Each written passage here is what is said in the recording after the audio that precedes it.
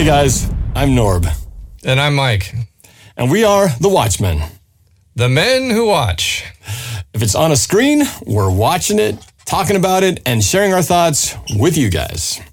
Today we're going the other direction we usually go, and we are going to review the top 5 most disappointing movies of all time.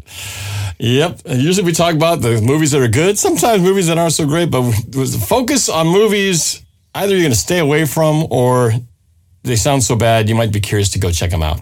Either way, before we get into it, we just want to say thank you to all of you who are watching on our YouTube channel. Thank you for your support. Please hit that like button, subscribe, and hit that notification bell so that you'll be notified every time a new video comes out. And if you're listening on podcast, we appreciate your support as well. We hope you'll continue to do so because it's you guys that makes us do what we do here. And we would love for you to continue listening and tell others about it. So thank you so much for your support. As in the famous saying from the 80s Bartles and James TV commercials, thank you for your support. Yeah, I haven't heard that in a while. All right. So, Mike, as usual, I'll toss to you and get things started. So we have a list. We're going to have our 5, 4, 3, 2, 1. But before I start, Norb, let's talk psychologically just briefly. What do you think makes a movie bad? And what do you think makes a movie bad? Well, I'll start by saying the movies on my list, and we kind of talked about even how do we name this segment, because we thought, we call it the top 5 worst movies? And then I started to think, as movies that started to pop into my head, I realized these aren't necessarily just bad movies in and of itself, but disappointing in the sense that we may have had really high expectations of this movie, and it let us down. So that said, that was a lot of part of what my list consists of. But I think no matter what, when you don't enjoy a movie, there's always 3 things that you have to have. You've got to have a good script. You need to have good acting, and the overall just filmmaking direction and just how the whole movie's put together is kind of the third part. You kind of need all three things to work well. And if one's not so good, if you can do really well at the other 2, it might make up for it. But generally, you want those 3 things. And I mean, as filmmakers ourselves, we always try to focus on, it starts with the script. So the writing's got to be good. And as part of that is the characters. And then you hope you get, good actors to help bring it to life. And then as the director of the film, you try to make sure everything comes together.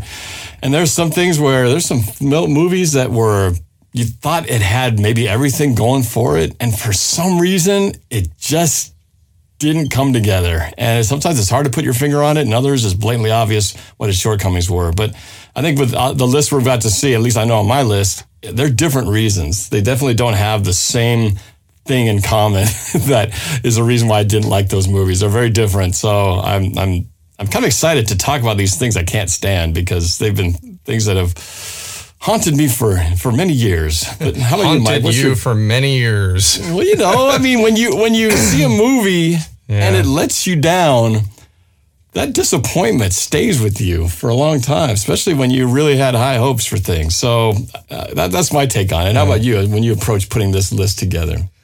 Well, my list is a mix of a few movies that I remember seeing in the theater and just wanting to leave. And it's very rare that I go to a movie in the theater and all I can think of during the movie is, I just want this to be over so I can leave. Most of the time, I can find some good in a movie. Even if it's not perfect, I can find something interesting or find something just to keep me at least engaged. So I have a couple films on here that were just bad movies that I wanted to be somewhere else. And then I have a few that I had high expectations for and was disappointed. So I have a mix. And it will, as always, be fun to see if our number 1 is the same for different, not so much that we liked it, but we equally hated it with a passion. Yeah. So, well, I expect at least one movie I expect a couple to be on that list, maybe more, but I'm sure there's be some surprises along the way. And I'm sure I know there's at least 1 or 2 in here that are on my list that won't be on yours, at least I think, but we'll find out soon enough. So, well, you want to get the ball rolling with your number 5? Sure. So my number 5 is one I don't think you've ever seen. I didn't see this with you, but it falls into the category of a movie that I really wasn't that interested in seeing, but I had a friend that wanted to see it, and we went. And halfway during the movie, I was so disgusted with it, I wanted to leave. And I do have synopsis to read. I'm going to go ahead and read a synopsis for all these bad films. So this movie is called Dude, Where's My Car? From 2000. Jesse and Chester, two bumbling stoners, wake up one morning from a night of partying and cannot remember where they parked their car. Hence, Dude, Where's My Car? Which prompts them on a journey to find it. Along the way, they encounter a variety of people who include their angry girlfriends, Wilma and Wanda, whose house they trashed, an angry street gang, and a transsexual stripper hounding them for a suitcase full of stolen money. This movie had a budget of $13 million, and it made a whopping $73 million. So wow. It was a smashing success, and I thought it was one of the worst movies I have ever seen. I saw this with my friend Jim it was a movie theater in downtown Kirkland that is long gone. And I remember halfway through this movie thinking, this is so stupid. So stupid. I just want to leave. And at one point, Jim leaned over to me and he said, dude, next movie's on me. So he was clearly thinking the same thing. He didn't like it either. It was bad. Yeah, okay. I was going to bad. say maybe he liked it, you didn't. That'd be even worse. No, he said it in the middle of the movie. He leaned over and said, next one's on me, meaning we need to see something else to make up for this travesty that we are sitting through. And I can't say much else about this movie because I put it out of my head as fast as I could when I left the theater. So I can't get into details about anything beyond what I read in the synopsis. It was a stupid movie, and I will never, ever watch it again. Well, I never saw it, and I think I stayed away just because of the title. But you said it was Jim's idea to go see this one? My friend Jim, yeah. Okay. Yeah, we were just going to go see a movie, and we were looking at what's playing, and he said, let's go see that one. And I thought, okay, all right. I don't know, but okay. Of all the choices that were out that night, that was the one that he picked. I don't know what else was playing during that time in 2000, so I didn't see what else was out at the same time. But apparently some people liked it because it did make money. Well, yeah, apparently. It was just a stupid movie, stupid title. And I'm okay with comedies about, it's kind of like there's The Hangover. This is a hangover type movie, which this was long before The Hangover came out. And I thought The Hangover was pretty funny when I saw that. But this was not funny. It was just stupid. Stupid name, stupid movie. But that's all I can say. So, okay. What's your number 5, Norb? All right. Well, I have a very different story with this one. So this is a movie you probably haven't seen. At least I hope not. It's called The Big Blue from 1988. Does that sound familiar? It does not. Okay. I have not seen it. Let me tell you all about it. So this film is a heavily fictionalized and dramatized story of the friendship and sporting rivalry between two leading contemporary champion freedivers in the 20th century. Director Luc Besson is famous for his imaginative visual technique and breathtaking action sequences, and one of the most stunning, beautiful films ever made, The Big Blue, features gorgeous underwater photography and spectacular location shooting in the French Antibes, the Greek islands, Peru, and Taormina in Sicily. But it is the emotional intensity of the film experience and mythical themes of the story that have made it a cult phenomenon. Stars Rosanna Arquette and some French dudes. Now, when I hear of Luc Besson, I think of The Fifth Element. So do I. And I didn't even know at the time. This was, almost 9 years earlier before Fifth Element came out. I didn't know who Luc Besson was. But if you were to read that synopsis to me, I would have thought, wow, that sounds like a really good movie. Yeah. Well, whatever I saw was not what that described. But then again, it might have been my mindset. So this movie I saw with Rob, and under very unusual circumstances. Okay, so the reason we saw this, because we certainly didn't pick this movie, the reason we did is because at that time, we were roommates, Rob, myself, and our buddy Sam. And then there's our friend Brian, who we're still friends with.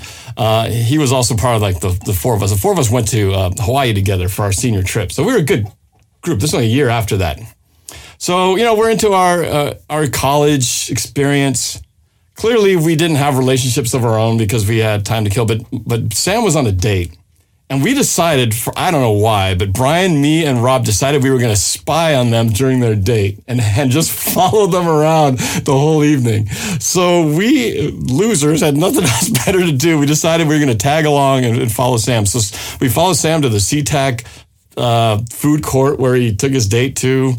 And then they went to the South SeaTac Theater and watched The Big Blue. I don't know who chose the movie, but we had to go to it because in order for us to spy on him, we had to go to the same movie. So we went to The Big Blue, not knowing anything about this movie.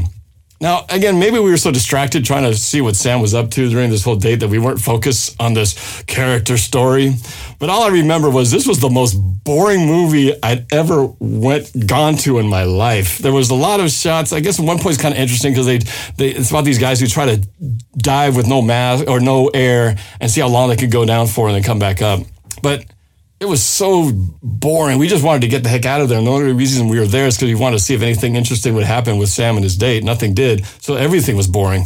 Sam was boring. The date was boring. The movie was boring. And it goes down as probably the most, it's called The Big Blue, but Rob and I have called it The Big Bore because it's the most boring movie we've ever seen. And I'm sure if I watched it now, maybe with a different focus, maybe I'd get more out of it. But it was just a movie that I even watched the trailer just to kind of refresh my memory of it. And even the trailer was boring. Nothing happened in this movie. It's so dull. And maybe I missed the boat because I was only, I was a freshman or a junior. I was a freshman in college then and had my mind on other things. But it certainly didn't connect with me.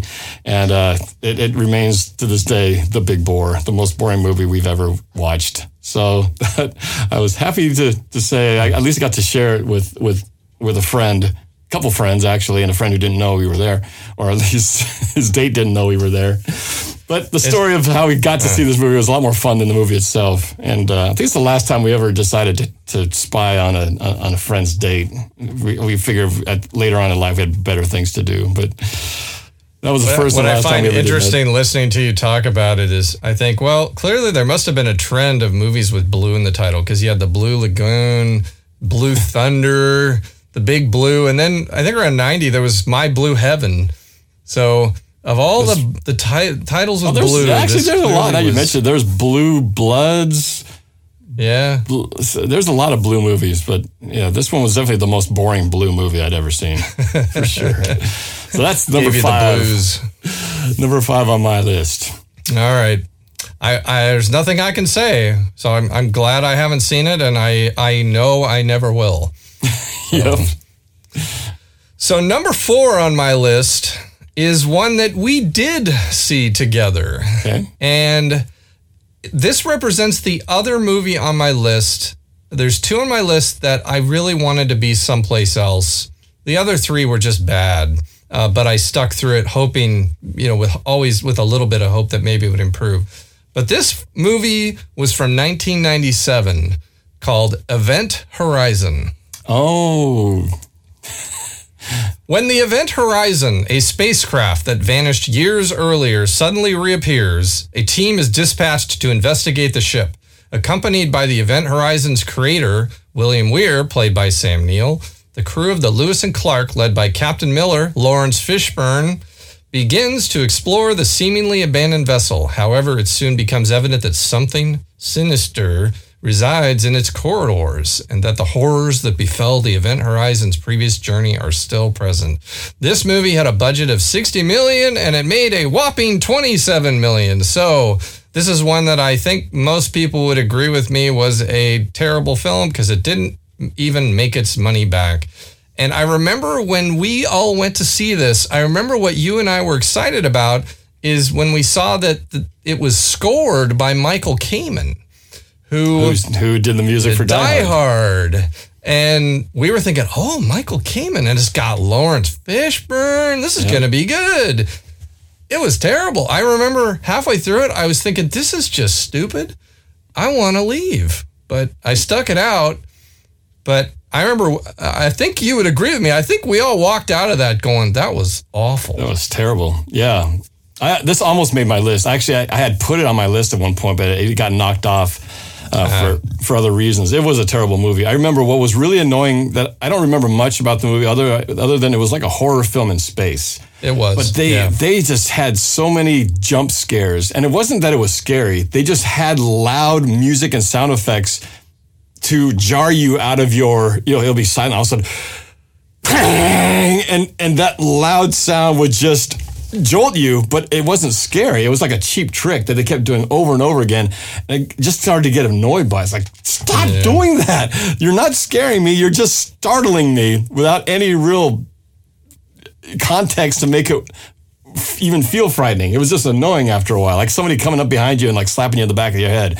You don't want to just stop already. It's not funny. It's not entertaining. It's nothing.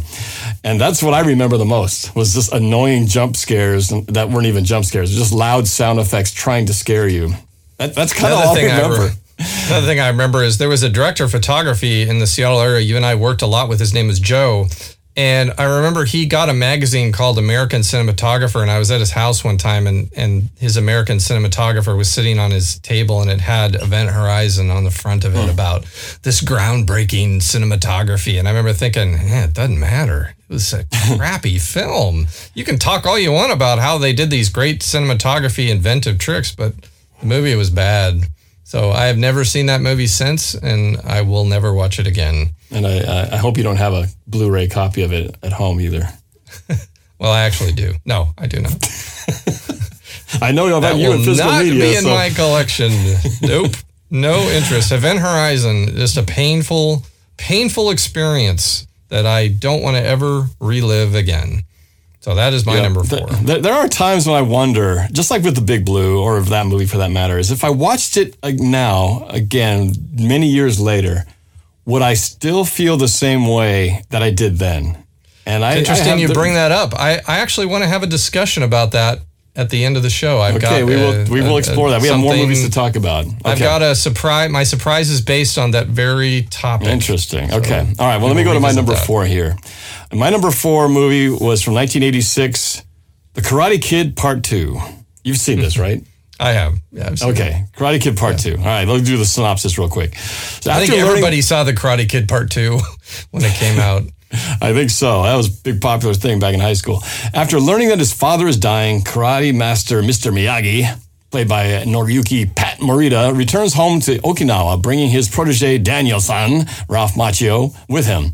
In Japan, Miyagi is surprised to discover that his old sweetheart, Yuki, has remained single. Meanwhile, Daniel is attracted to Yuki's niece, Kumiko, played by Tamlin Tomita.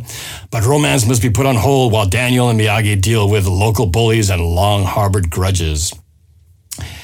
And this is the first on my list that it was one of those, I was excited to see this movie because the first one was so good. Right? I love the first movie. So many good things that were taught. You love the relationship between Miyagi and Daniel-san and all the things he teaches him on how to, learn how to fight and learn karate properly. And, and the way he came victorious at the end.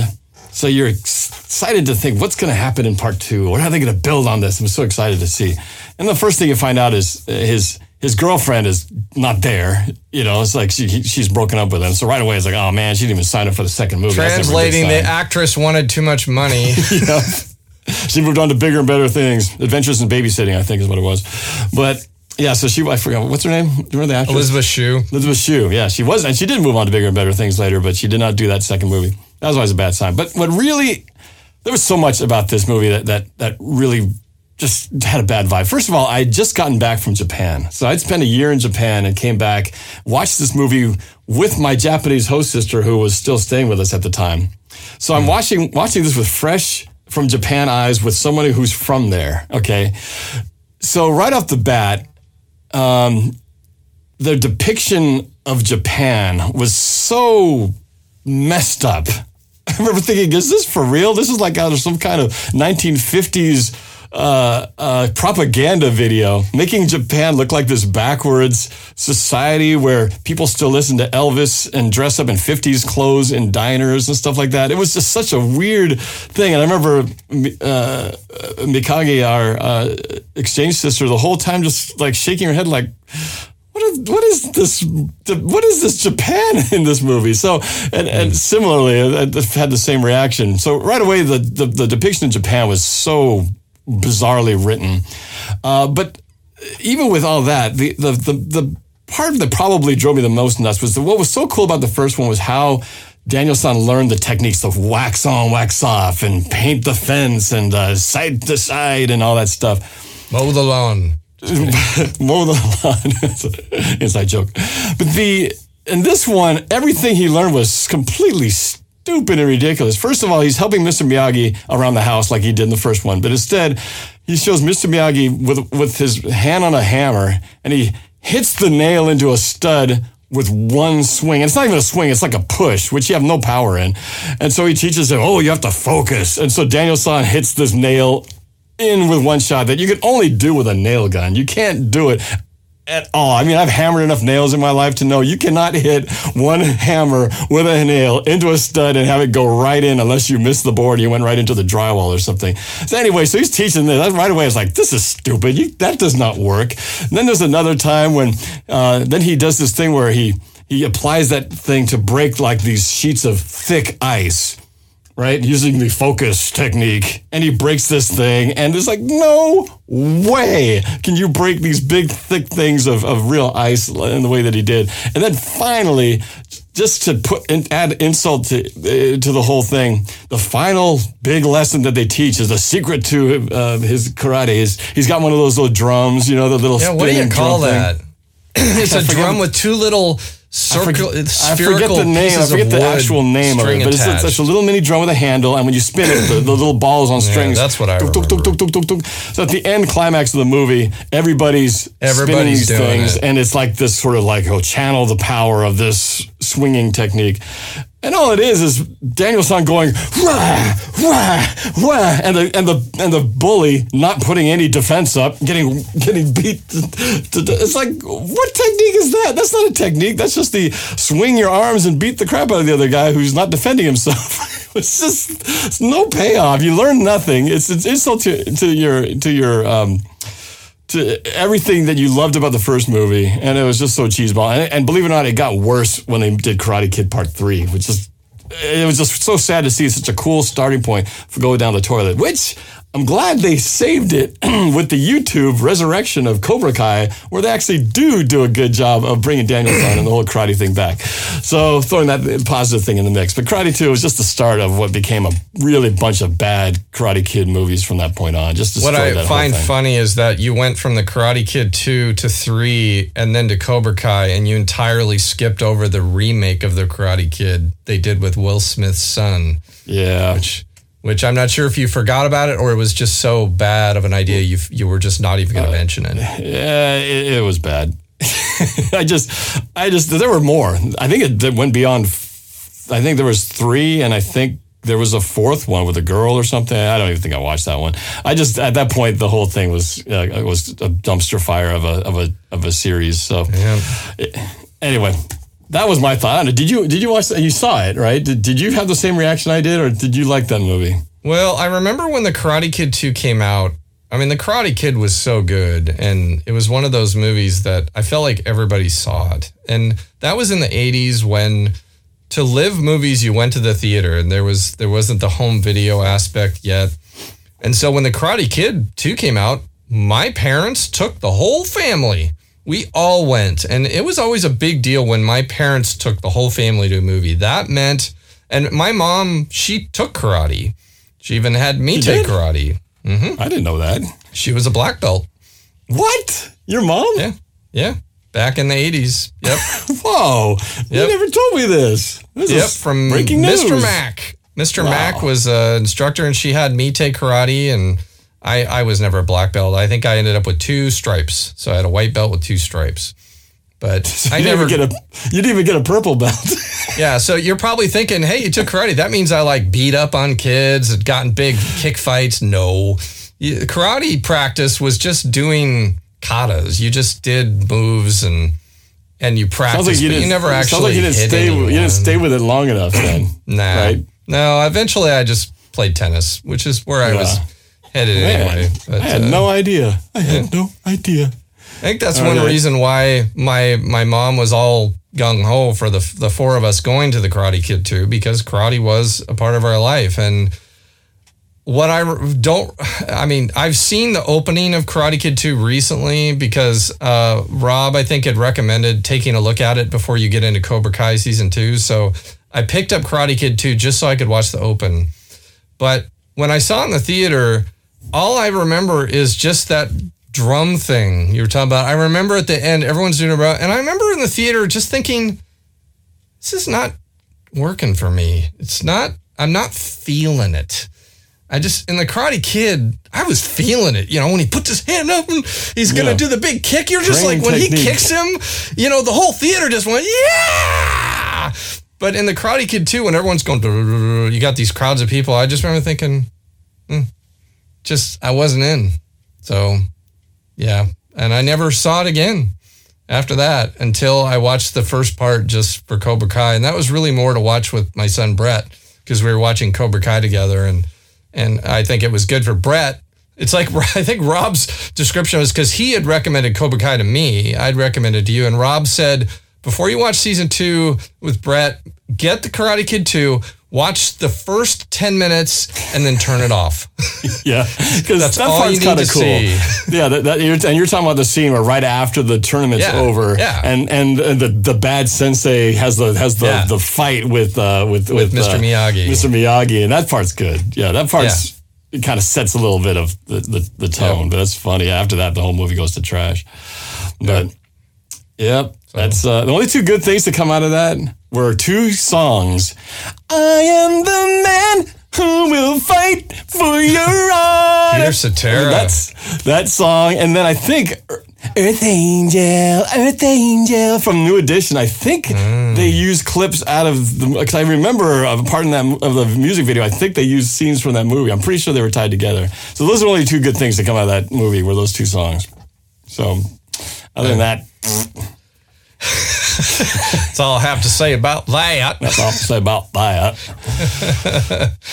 I just watched Forrest Gump over the weekend with Brett, which was a really good movie. Oh, yeah, that's worth talking about. We watched it for the first time with my kids a few weeks ago. Still good today. Still a great movie. Right. Save that for another show. So getting into my 3, 2, and 1, now we're entering films that are not so old, so our younger audience can either get behind me or get in my face and disagree. But my number 3 is a personal disappointment. And it comes out of my love of Aquaman. Aquaman being my favorite comic book superhero growing up. When I found out they were finally going to make an Aquaman movie, because forever I thought they should make an Aquaman movie. They could do so much underwater. Underwater is this unexplored world. And I've always been fascinated with what's down there and all the it's a whole nother universe on our planet as far as I'm concerned. And that's why I like Aquaman so much, because his home base is under the sea. And growing up, Aquaman was my favorite character. I watched Aquaman cartoons. I have Aquaman comic books. So when I found out they were going to make an Aquaman movie, I was really excited. And then I heard they cast Jason Momoa from Game of Thrones, and I was okay with that. I thought that's totally cool. Aquaman came out in 2018, and I do have a little synopsis, so I will read that. Once home to the most advanced civilization on Earth, the city of Atlantis is now an underwater kingdom ruled by the power-hungry King Orm. With a vast army at his disposal, Orm plans to conquer the remaining oceanic people, and then the surface world. Standing in his way is Aquaman, Orm's half-human, half-Atlantean brother and true heir to the throne. With help from royal counselor Vulko, Aquaman must retrieve the legendary Trident of Atlantis and embrace his destiny as protector of the deep.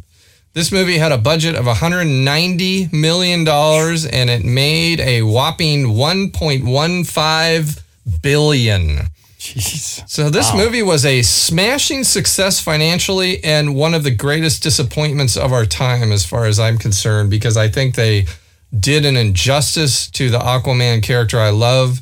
And I know these filmmakers are thinking, we can't make him this orange suit friendly friendly person who talks to the fish and rides a seahorse and helps out. We got to make him a drunk, down on his luck, unhappy person who they make fun of him talking to the fish. And it's an ongoing joke through the movie. Oh, you talk to the fish? Complete slap in the face to me as a fan of Aquaman. So this movie was not made for me. This movie was made for people who don't know Aquaman at all and just want to see Jason Momoa from Game of Thrones because they're infatuated with him. Wasn't Aquaman blonde? Wasn't he blonde as well? He was. He was blonde. Yeah. Blonde white guy. So they had to fix that. And when they said Jason Momoa was playing Aquaman, I was totally cool with that. Totally fine.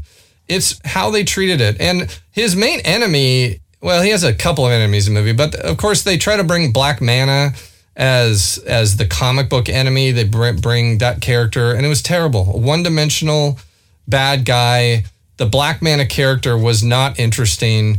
I only saw this movie once. I saw it in the theater, and this was one of those movies that it was really painful for me because when I left, I said, I will not own that movie. I will not buy it, and I will not watch it again. And I have been true to my word on that. It does not sit in my collection, which it probably goes down as the only comic book superhero movie of the last 10, 15 years that I do not own because it hurt me deeply how much they ridiculed the Aquaman that I loved and made fun of him. And just, again, they made him a drunk, unhappy, tragic character with all kinds of problems. And we got a preview of Aquaman in the other DC film. What was that film called? It was the one where they had the Flash, Aquaman, Cyborg, and Wonder Woman. And you got a preview of Aquaman. Yeah, they got a quick tease of what was coming. And that wasn't the greatest movie either, but that's where you got to meet Aquaman. And I remember even then I was okay. I wasn't feeling that yet that they'd ruin him for me. I was, even then he was drinking a little bit, and there was probably the only funny scene in that movie was where he's talking and all of a sudden he says, I'm really just a child who's just trying to get out of his shell and overcome and you realize Wonder Woman had the magic lasso wrapped around his leg. And so, because I remember thinking, why is he saying that? Oh, and that was funny. That was probably the funniest part of that movie. But when they actually had a standalone film, it was a huge disappointment for me. But I think most people went to see this movie because they wanted some popcorn. They wanted to just see some special effects, and that's what they got. And that's why it made $1.15 billion. So this movie was not made for me. It was made for people that never knew anything about Aquaman before, except that maybe he talks to the fish. Well, I wasn't a huge fan of Aquaman, but I knew him from watching the Justice League cartoons, and I read a few, saw him on some comic books, but I wasn't, but I knew what he was about, but I didn't have the same history as you did with the passion for the character. But what I did feel after I did feel watching that movie, I felt that this just got the same DC treatment that they've done to all the other superhero movies. And to be honest, I have not been impressed by much of what DC's put out in terms of their superhero movies. It just felt like another, it's nothing great. I wouldn't watch it again. But yet it made $1.15 billion. It did. Well, it got some of your money and some of mine too to contribute to that. But would I see it again? No, I wouldn't. Would I put that on my list? I would not. Just because I didn't have the expectations. I think I already tempered my expectations because I've already seen some Batman and Superman movies, and those didn't impress me either. So to me, that was just sort of typical DC quality movie. Another letdown of what could have been pretty cool. But I didn't have the same, I have the same feeling. I wouldn't own this movie. I wouldn't watch it again, but I don't have that same feeling of being hurt as you did with your love of the character. Yeah, too bad. Very one-dimensional bad guys in this movie too, and a lot of the DC movies have suffered from that one-dimensional bad guy. They've just never had any, even though they're based on bad guy characters in the comic books, they just made them uninteresting. So I just felt like the ocean aspect wasn't very interesting either. It wasn't. It was a very digital underwater world, and instead of exploring what could have been cool about that, it's just more of a place to do more dazzling swimming around effects and things like that. It just, what could have been a cool ocean world was not really utilized in any form. That could have been much more of an interesting universe, as you said. Yeah. But all right. For me, I'm gonna stay back in the 80s. I started with the 80s, and I'm still in the 80s. And this movie for my number 3 is Halloween 4, Return of Michael Myers. Read the synopsis as if you really need one. The apparently comatose Michael Myers, played by George P. Wilbur, is being transferred from one hospital to another, but he wakes up when the ambulance crew talk about his surviving niece, Jamie, played by Danielle Harris. After slaughtering his attendants, Myers sets out to find his one living relative who is, fortunately, being cared for by a kind and resourceful foster sister named Rachel. Meanwhile, the ever-cautious Dr. Loomis, played by Donald Pleasance, remains on the killer's path. Now, in the context of things, if you look at all the Halloween movies that have been made, this is not the worst one, probably. There have been worse ones made after this point. But the reason why this is on my number 3 of the list is you got to look at context and what period of our lives when this came out. So I saw this with Rob and I think some other friends, and you got to remember, we grew up and lived Halloween and watched it, imitated it, used the music from. We lived and breathed Halloween 1 and 2 for that matter. So Michael Myers was he was a legend to us. He represented everything that was scary slasher movies we'd ever known. Jason was a close second. Freddy Krueger showed up in there too, but Michael was the first one. And it wasn't, that came out in late 70s, the first one, and then Halloween 2 was like 1980, I believe. So this was 8 years coming because they came out with Halloween 3, but had nothing to do with Michael Myers. It was a whole different spinoff that had nothing to do. They were starting a whole new story out, and it didn't really go well, although I kind of enjoyed the movie premise with Halloween 3, Season of the Witch. So Halloween 4 comes out, and so we've already been sort of deceived when Halloween 3 came out. Wait, where's Michael? Oh, this has nothing to do with Michael Myers. Okay, all right. And then we find out, okay, finally, Michael Myers is returning in years later. So we've been waiting for this movie for like 8 years. This movie, this legend that we'd grown up almost worshiping and idolizing and imitating.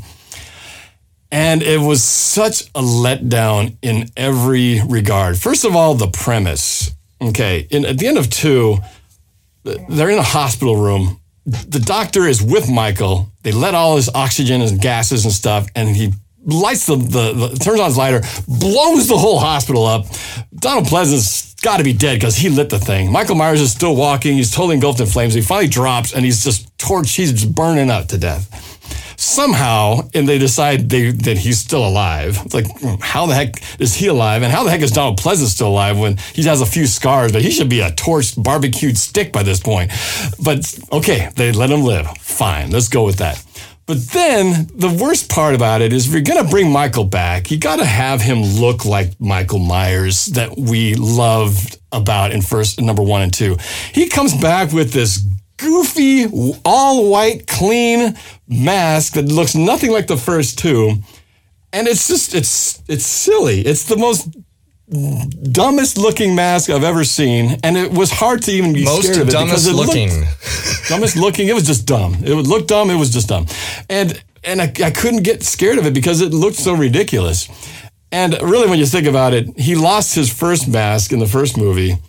The fact that he went out and found the same mask and the same outfit doesn't even make any sense. He should have just found some other random mask and it should have been something else. But instead, he gets a worse knockoff version of the first mask. The whole thing is just bad. But how hard would it have been to have just recreated the look of the first 2? Would have helped the movie a lot. So that was probably the biggest thing.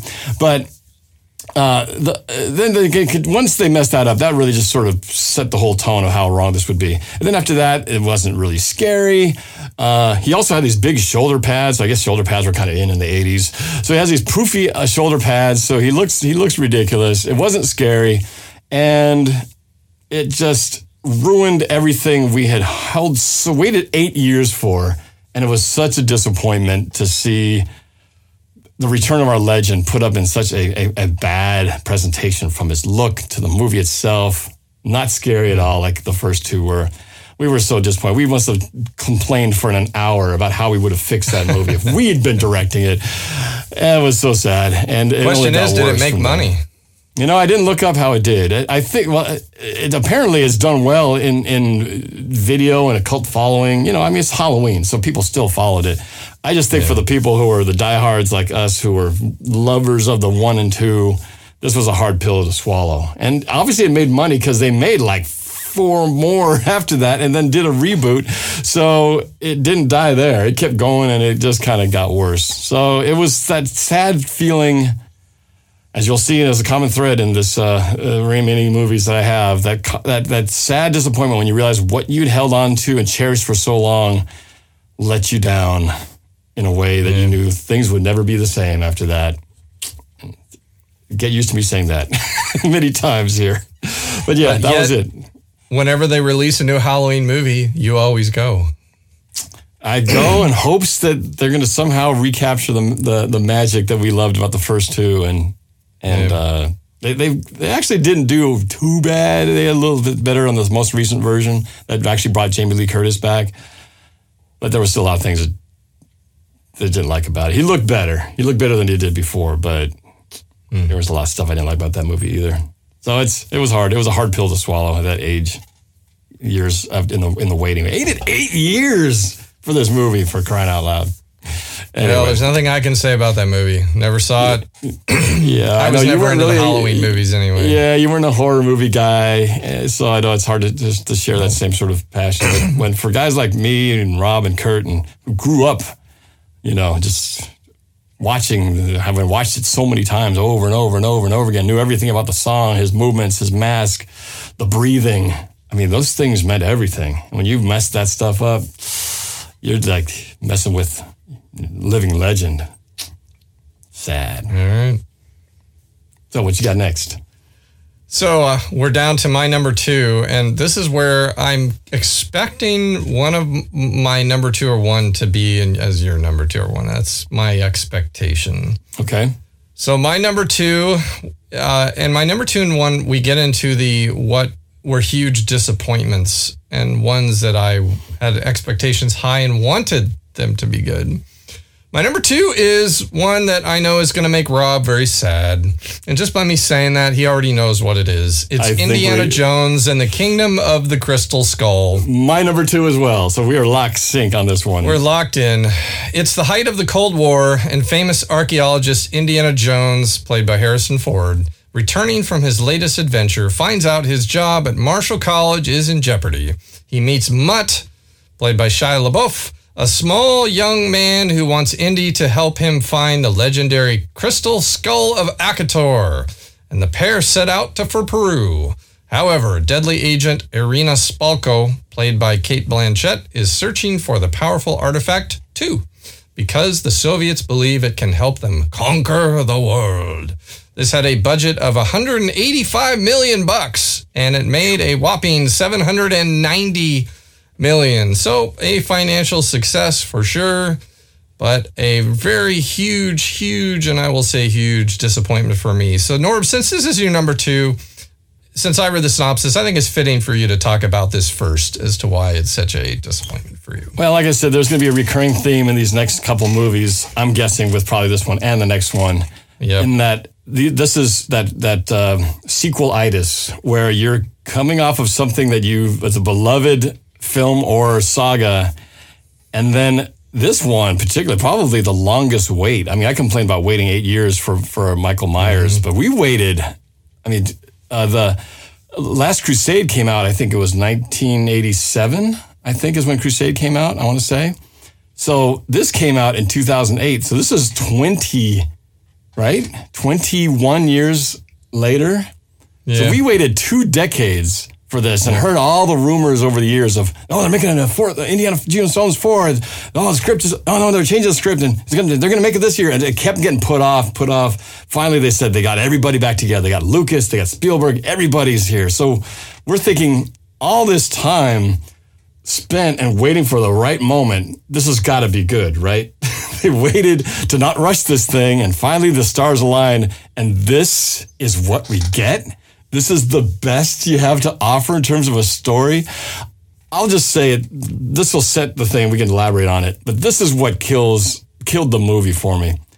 Digital gophers, refrigerator, monkeys, bugs, aliens. I mean, those 5 things. I'm sure I just say those words and you know what I'm talking about. They're just cringe moments in the movie where you just go, what the heck kind of Indiana Jones movie is this? What is this doing in here? And I was so disappointed. I so badly wanted it to be good. I was so rooting for it every step of the way. And it was so sad as I remember watching this movie feeling like,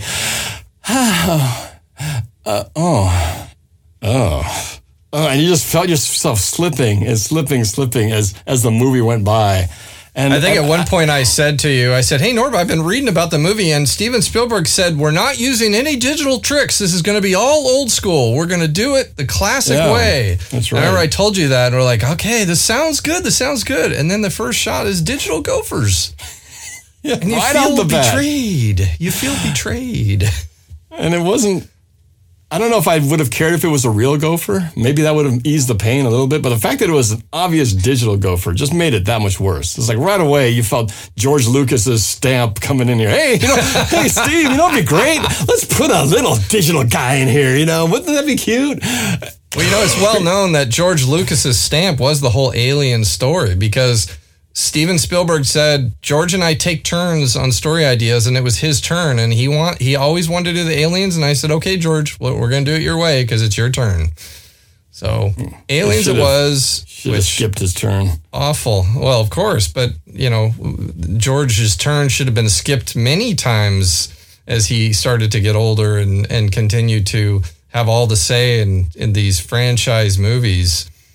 I felt the same way as you. Go ahead. What I feel most tragic about an Indiana Jones movie is that everyone to that point, 1, 2, and 3, obviously I hold Raiders on the highest level. Temple of Doom, slightly less than that. And then Last Crusade, less than that. But in every one of those movies, there are those rewatchability scenes. I hold the whole thing about that if you're going to skip, there's going to be parts where you kind of go, I can skip this part. Oh, there's this scene. And Raiders is full of them. Indiana Jones Temple of Doom, while there's a lot of stuff I will complain about, there's some great sequences in there. The minecart chase, the fight with the big dude, the opening scene in the Obi-Wan club. Of course, Raiders, you got the truck chase, you got the Well of Souls, you've got the opening of the Ark, you've got the fight in the marketplace, the bar fight. All these things are like, even if you don't watch the whole movie, you just go to those scenes, you get a nice fix. I got my indie fix. There's not one scene in Kingdom of the Crystal Skull where I want to watch again. And there's not one scene that makes me go, oh, this part's pretty good. There's not one moment. And that's why I think I hated the movie so much, because there wasn't anything. I've not watched it since the first time we all watched it together. And because after viewing it, I felt like there was just nothing worth revisiting that would have made me go, oh, this is fun. I'm enjoying this. It would just bring back bad memories. And that's hard to say in a movie that carries so much, rewatchability and love for. It's so weird to go from those 3 to this drop off to this movie.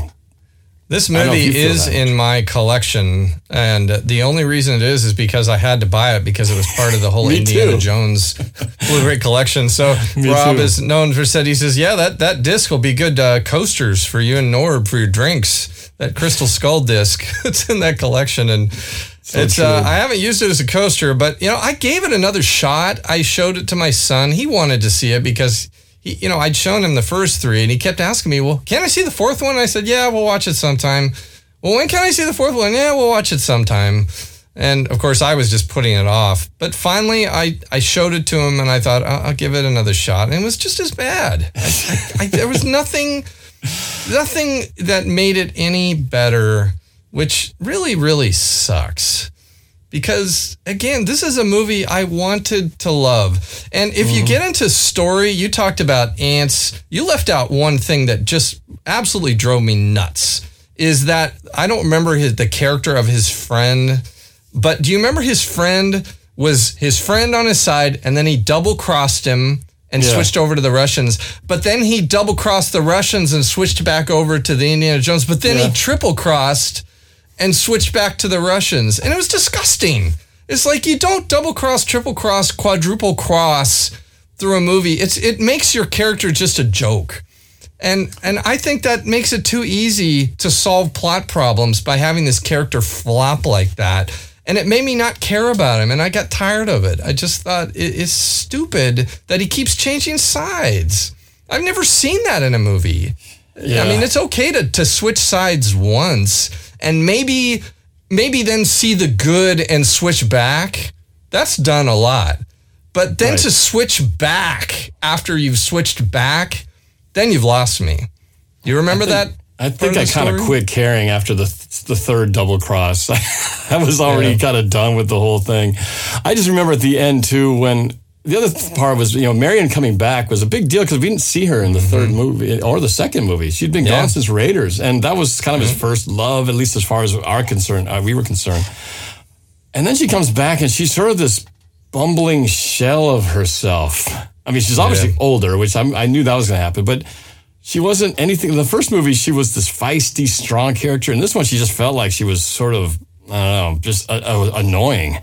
And just a drag to have along. It's like, why are you even here? You're not adding anything. You're just making me wish you were gone. And I wanted the old Marion back, But that was the other thing too. Is just the too many people, too many people in this band. I like Indy when he's just one, maybe two people. This is when he's at his best. When he's got a whole entourage, it's never a good thing. But there were some other things. I hadn't watched it again, so I had to, for reminder purposes of preparing for the show, I went on YouTube and watched a few. I think actually there's this thing that's like everything wrong with Indiana Jones and the Kingdom of the Crystal Skull. And they point out some things I totally forgot about. Like the Crystal Skull has magnetic properties, and so it pulls metal to it. That's right. But it does it in such an inconsistent way where it only does it when it's convenient to the story. Because really, if you had a magnet and it has this superpower, things would be pulled to it constantly. But instead, it's like nothing's affected. But as soon as they open it and it needs to be important, suddenly everybody's like, ooh, pulled to it. And then another point, it just stops. Just things like that drive you crazy. There's no consistency to it, no sense of realism in the world. And if something's, you can complain about, could he have survived the nuclear thing? All right, we could debate about that one, right? But at least that is just one issue. Could he have survived the nuclear blast and the subsequent fall in the refrigerator? But when you have things that are like properties established in a story, a magnetic thing's not real. We know that. But when you're establishing and saying, okay, in this world now, in the physics, this thing attracts metal. That's its property. Well, it needs to do it all the time. Otherwise, if it only does it sometimes and then it doesn't, you're betraying your own ground rules that you've established in your world. You know what I mean? It's like if you have gravity, there's got to be gravity. If you have magnetism, you got magnetism. And I know this is a stupid thing to even talk about because it's such a small part of the story, but it just adds up. These things add up to where your logic and your brain just starts telling you, this makes no sense. I'm throwing the whole thing out. So I think this is where someone else who is against you on the show would say, "You're too deep, man. You just need to learn to have fun." It's not, man. It's like you establish rules of the game. You got to stick to the rules of the game. Otherwise, your whole world that you've created has no consistency, and you can't count on anything. Drives me nuts when they do that. They make their own rules and then they break them. That's just one of many things. Oh, and there's one small thing that was brought up. There's a picture on the desk of his buddy Marcus, and it's like he's died. He's gone by this point in the show. But he has a picture of him, and it's a picture of him when he's lost in part 3 in Last Crusade. And it's like, the photo? Why is there a picture of him when he's lost and it's in a frame? It's like, where would this picture have even come from? That's just it. Who took the picture of him being lost, and how did he get it? It's not like a nice posed smiling. It's like him like this, like somebody snapped the photo and they say, "Hey, Indy, you remember that buddy who was lost several years ago who died? I happened to take a picture when I was hanging out, and here, I'm going to put it in a frame and give it to you." Dumb things like that.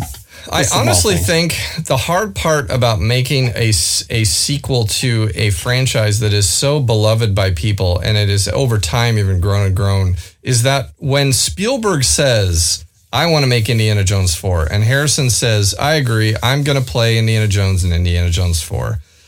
anyone else they get together to write the script or anything, I don't think people are going to question problems or concerns. Because as far as they're concerned, if Steven Spielberg thinks it's great, it's going to be great. Because why would you ever question Steven Spielberg or George Lucas or Harrison Ford on any issue with an Indiana Jones 4 story, plot device, computer effects? You would never question anything they do. They are gods. They can make whatever they want. And they obviously have a vision, right? Because they've made these great films over the years. And I think that's part of the problem is these people have so much power. I don't think anyone's ever going to question them about anything they do.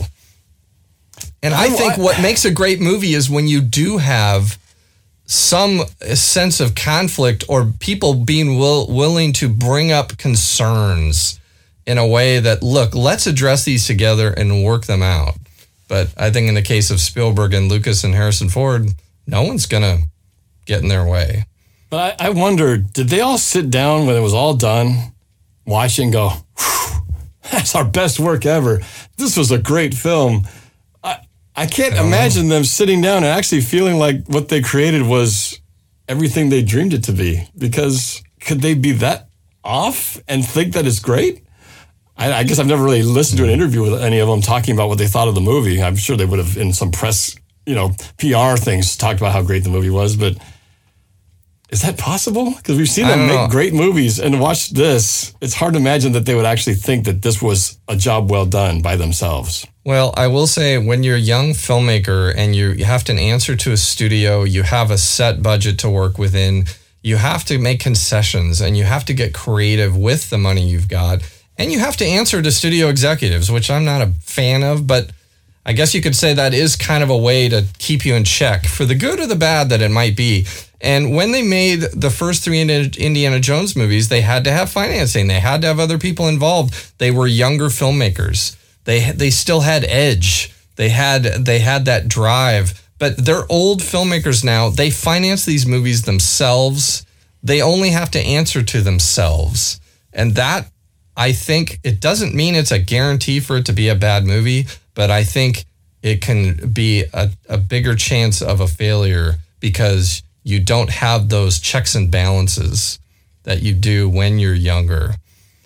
It's funny, though. We've talked on the show about other movies where the studio execs meddled and messed up what was a pretty good thing, And yet, this is that case where it seemed like it was pretty much, they probably had unfettered, they could do whatever they want.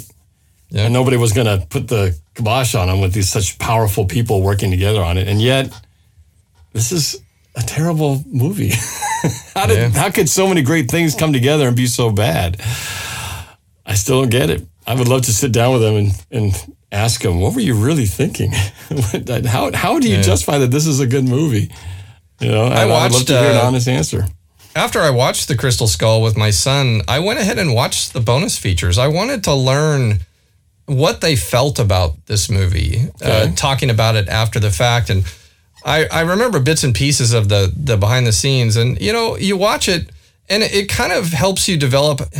It's hard to not have a little bit of soft spot because the movie making is hard. Even if you have a lot of money, it's hard. You have to deal with so many external curveballs and factors, from the weather to just things not working when they're supposed to, everything not coming together at the same time. It's difficult, even with a lot of money. And Spielberg talked about, there's a scene in Crystal Skull where these tribesmen all come out of the walls. I don't know if you remember that part. Yeah. Mm-hmm. They come out of the walls and the walls have all this art on them, and the art disintegrates and falls to the ground as the tribesmen come, as if they're being resurrected from being dormant for 100 years in these walls. And I remember watching that in the movie thinking, nice digital effect, all this stuff. Well, watching the behind the scenes, it actually wasn't a digital effect. It was real. They had to get it right the first time. They had one shot at this because it was tons of money that went into building these disintegrating wall props that literally disintegrated. And I watched that and thought, well, that's really commendable that they made that real. But sadly, it didn't make me like the movie anymore. It's still, then you just come back to the story and how you felt about things the characters say and do. and all the other things, the digital ants, the aliens, the gophers, the nuke the fridge moment, all those things, they so supersede any little things like that you might even learn. I thought it was fascinating too. The editor of this film, I can't recall the editor's name, but he is an old school editor. He has edited every. Is it Michael Kahn? Yes, he's edited every one of Spielberg's movies. He is his editor, and so Michael Kahn grew up editing films with reel to reel. Yeah, the old school way, where you have the film on this side and the film reel on this side, and you cut and splice with scissors, and you play it through. Tape it together. Yep. You tape it together. And so because Crystal Skull was done in the time of digital editing, they built this digital station for Michael Kahn with all the controls he was comfortable with, and they had it behave exactly like the old school reel-to-reel editing system, because that's the only way he can work. And I think, well, that's really something. And the editing of the film is fine. I mean, we watch the action scenes, it's cut right, and I think to myself, wow, I mean, it amazes me that Michael Kahn can cut a film so old school, but it still works on a modern edit style. I mean, he can do quick cuts, much quicker than he had to do back then in the 80s. And that's really cool. That's really cool. But even that, it didn't make me love the movie anymore. I have no interest in watching it again. I think that just goes back to the backbone, as we talked about in the beginning, those three things. You got to have, it starts with the script and the story. And I think no matter how they had executed all those things, the story was flawed from the beginning. I just think the whole alien premise, like I said, aliens don't belong in a Indiana Jones movie, in my opinion. It's about archaeology and, finding up old things of the past and stuff like that. Aliens shouldn't be part of that. To me, that just doesn't feel like it's like X-Files meets Indiana Jones somehow, And I think that's where it started, and everything else just grows from there. Because I acknowledge the difficulties and the challenges of making any kind of a film and the effects that go behind it and everything. But if all that stuff, all those people the army of people who have to create all the details to support that one trunk of the tree, which is the script, and if that script is already flawed, the foundation is cracked, and everything else is just going to fall with it. Even if they have beautiful branches on this tree, if the trunk is not solid, the whole tree is going to fall down. I think that's what it comes down to, despite pulling off some pretty cool stuff outside of that. Do you remember John Williams' little addition to the famous theme? Dun, dun, dun, dun. Remember he added the little piccolo? The piccolo goes, it does that little high. He added that into the typical sound of the horns. And I remember it was a nice little addition. I remember I even played it for you in the car, and you went, oh, yeah, I can hear the slight addition he added. That wasn't in the other three? Yeah. Oh, I don't remember it was that. Just an addition. Just a small little show it to me addition. Again. I've forgotten everything about this movie. Yeah. And yet they're going to make another one. Isn't there another one slated to come out like next year or something? Yeah. Which it's like, oh my and gosh. we'll go see it. We'll go see it, and we'll still have hope. Maybe they can surprise us. I mean, our expectations will be low, and that's a good thing. Yeah. But we will go. So, and that's why they're making these movies. They're guaranteed to make money. They can't fail. Even if it's a bad movie, they can't fail from an investment standpoint. And, when you're making a movie, it's got to make money. It's got to make its money back, and then make some on top of that to pay everybody involved. So they'll make it. Will it be good? They'll make it, and we will pay it to go see it. And chances are we'll come out disappointed. Hopefully not as disappointed as the last one. But to me, it's not that hard. It's not that hard to come up with a good premise that doesn't require... You don't have to bring in aliens to make an interesting Indiana Jones movie. Just go back to what he's good at. Just make sure he has... This is the key to a good Indiana Jones movie. If you're listening, George Lucas and Spielberg, I know you guys are listening to me. Have a fight with a big guy. Make sure he fires his gun a lot. Make sure he cracks that whip several times. And have a good action vehicle chase. Throw in a horse in there, they did all that in Crystal Skull, though. They did every one of those things in Crystal Skull. But do it well. And don't put aliens. You forgot to add that part. But don't put aliens. And don't make everything digital, doggone it. No aliens and no digital creatures. And then it'll be better. Got to do it well. Forgot that part. Okay. Old school action can still happen. So, well, so right, that was our number two. And we were on the same page. And something tells me we're probably going to be on the same page for number one. I think we're talking about a movie that came out in 1999? No.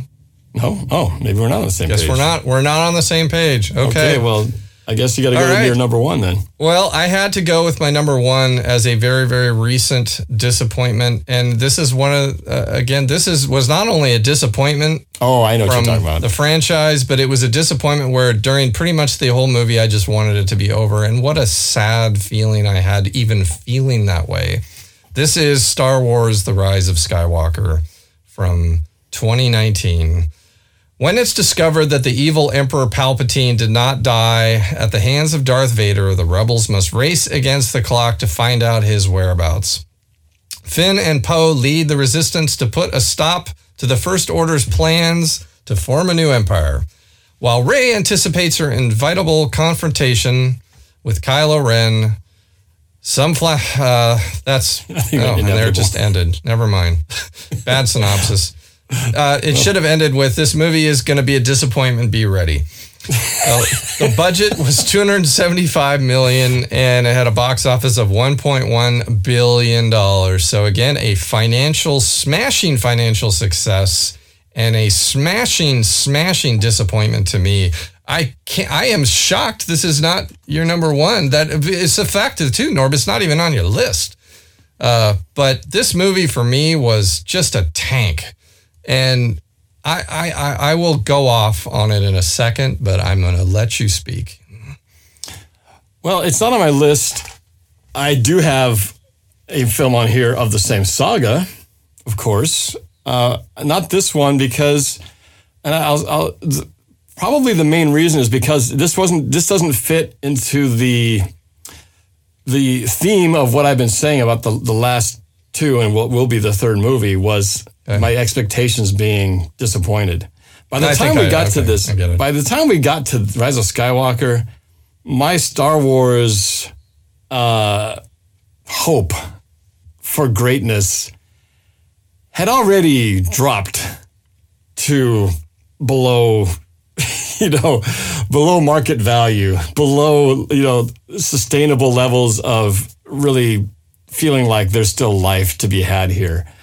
I think that last movie was, we've gone this far, we need to close it out.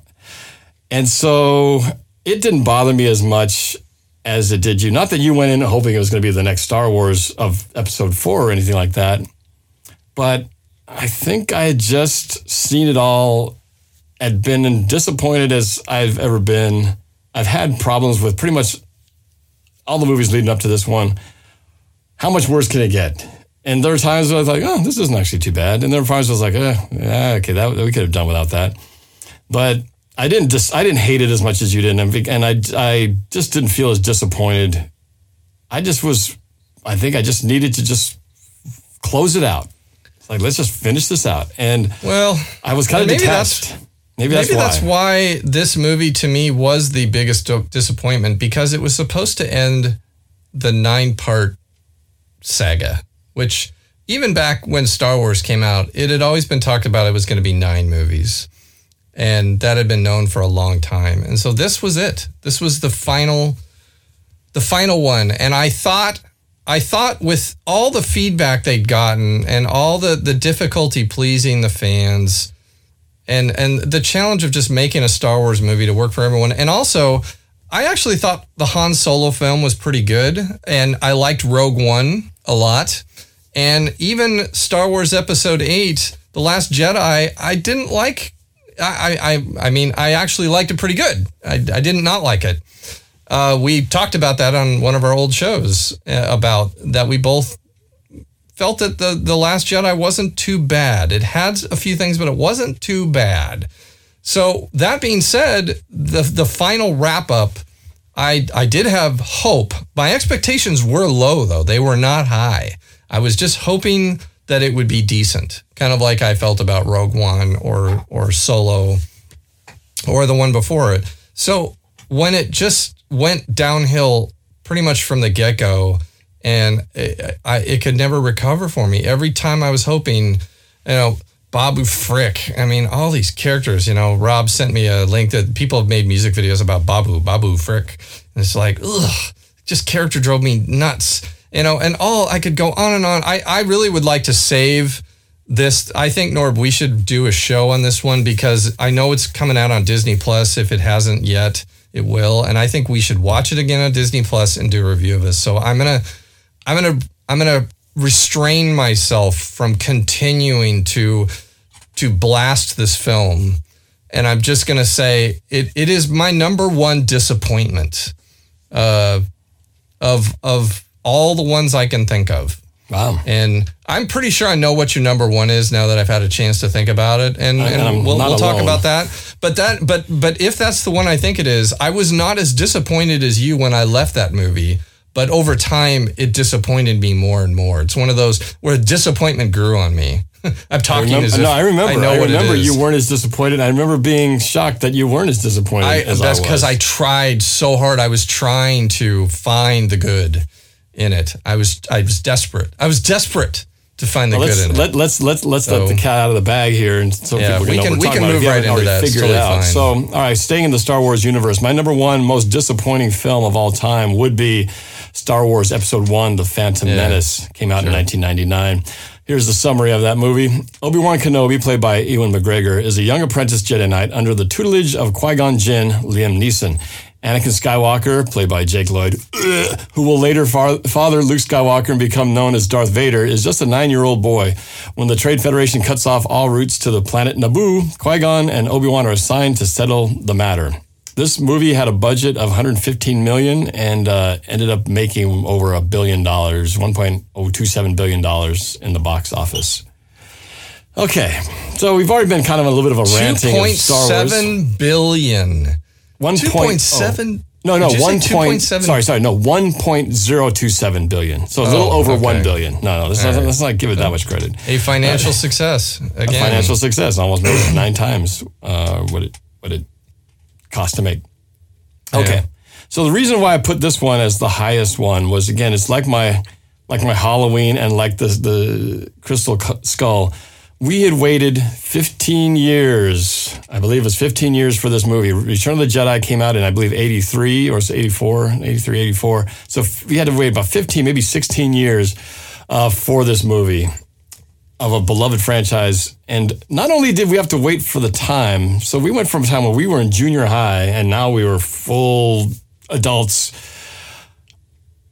This year also, leading up to this, we had made our visit to Skywalker Ranch. We had a couple of friends who worked there. They gave us a tour of the beloved mystical Skywalker Ranch. We actually got to go there, got shirts, souvenir shirts.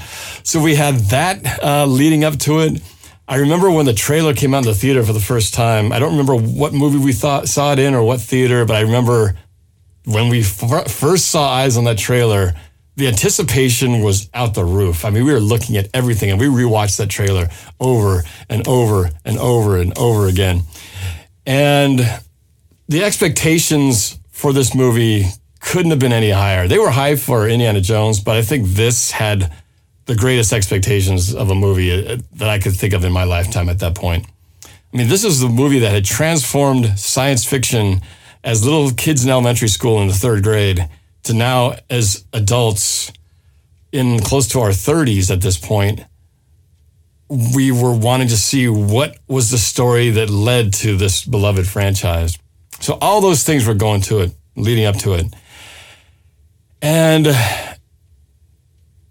it was so sadly disappointing, even from the opening title scroll.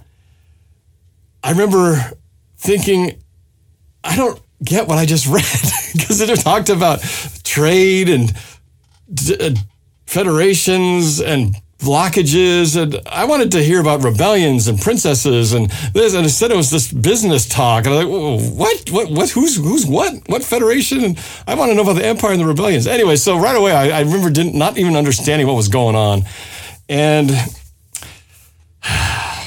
it just went downhill in so many ways. The acting of what's his face, Jake Lloyd, who plays the young Anakin, just awful. And Natalie Portman, who is a really good actress in every other movie except Star Wars, somehow she got turned into this wooden robotic actor directed by George Lucas. She shines everywhere else and turns into an absolute monotone, boring actress in this movie in particular, but really in all the other ones, she's no better.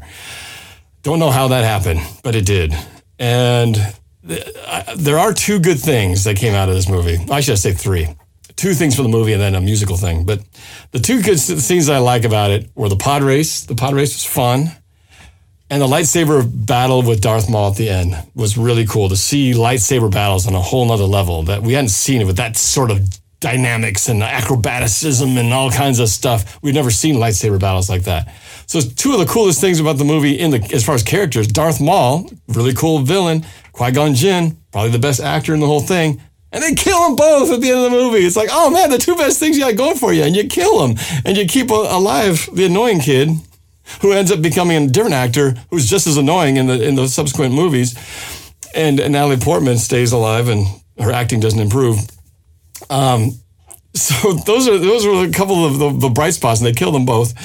And probably the best thing that came out of that wasn't in the movie was the soundtrack, the score. Probably one of the best Star Wars themes that weren't part of the original Star Wars score that was introduced in this film. But other than that, most of everything else is fast forward material. I pretty much skip everything and just stop at the pod race, skip, and get to the lightsaber battle. Unfortunately, while you're watching lightsaber battle, you have to go back to the stupid battle at Naboo with freaking what's his face, what's his name? Who's the annoying guy? Jar Jar, the Jar Jar led army and all that stuff. You have to go to that before you just give me more Star Wars lightsaber stuff. You could actually make a recut of this movie and take the pod race and edit all the lightsaber battles and probably be about 30 minutes, and then you'd actually have a pretty good movie. If you could just stick with that, that would be fine.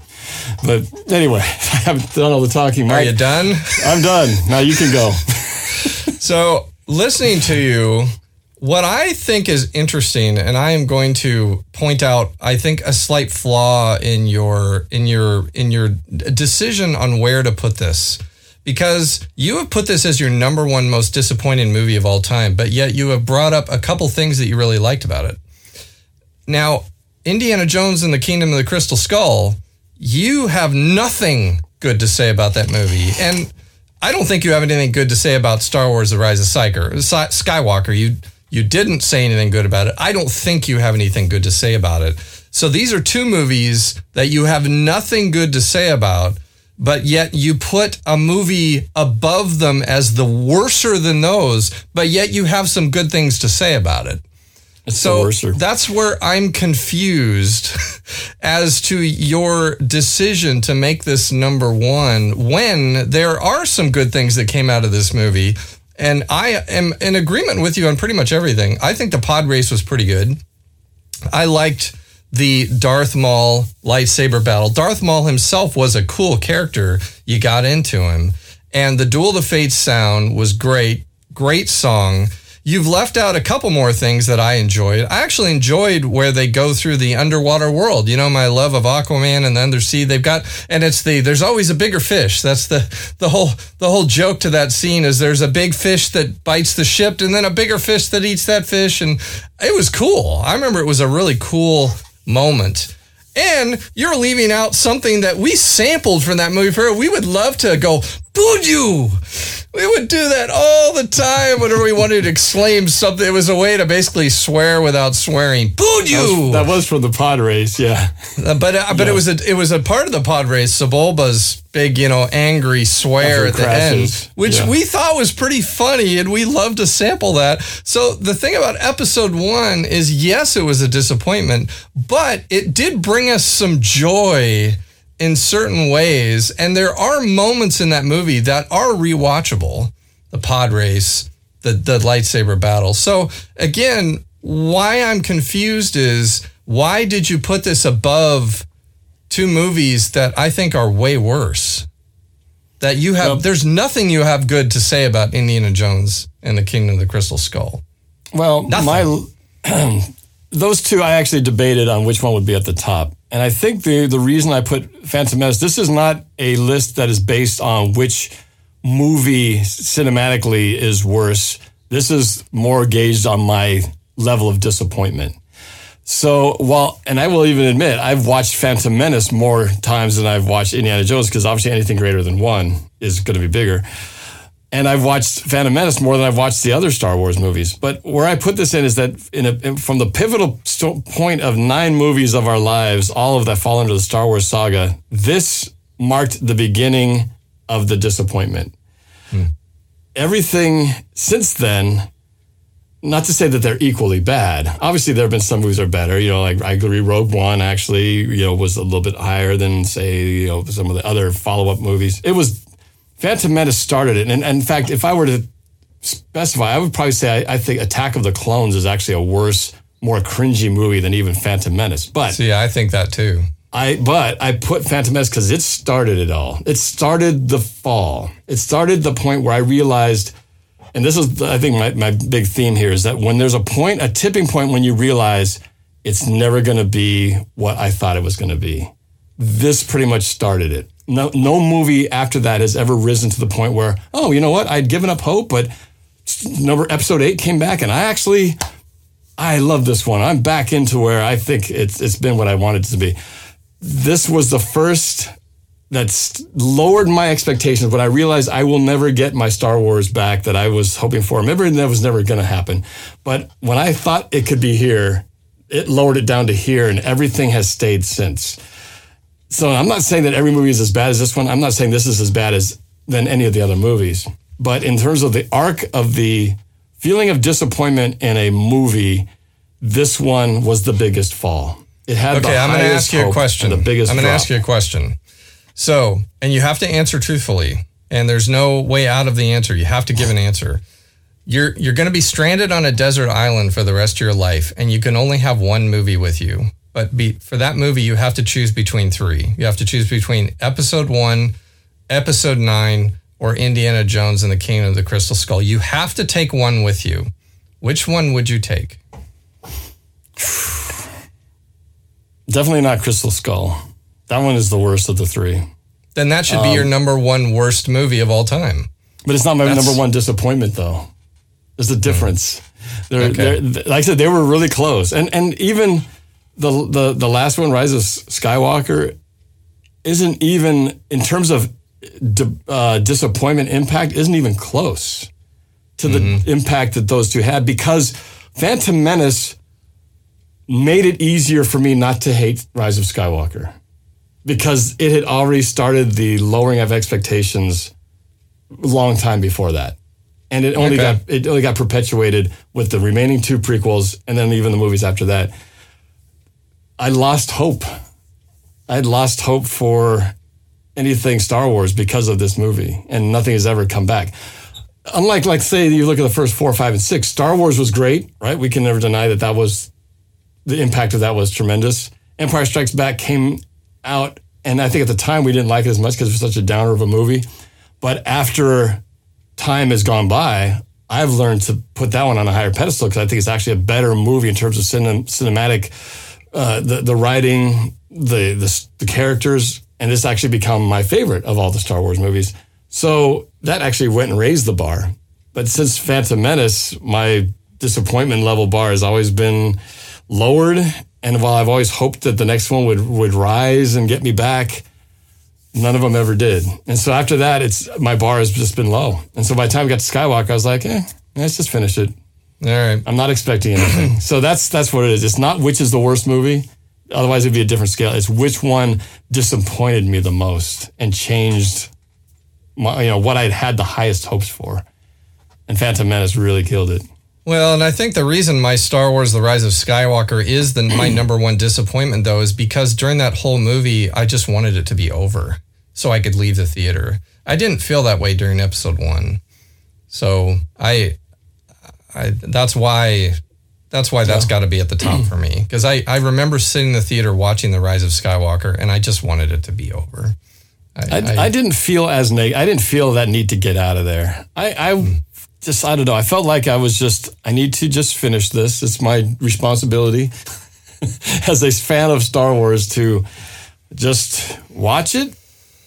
I'll take all the stuff because I'm already used to it. I'm already kind of expecting that I'm going to not like some parts and some stuff that's going to be really disappointing and bad. And some parts might go, oh, that's kind of cool.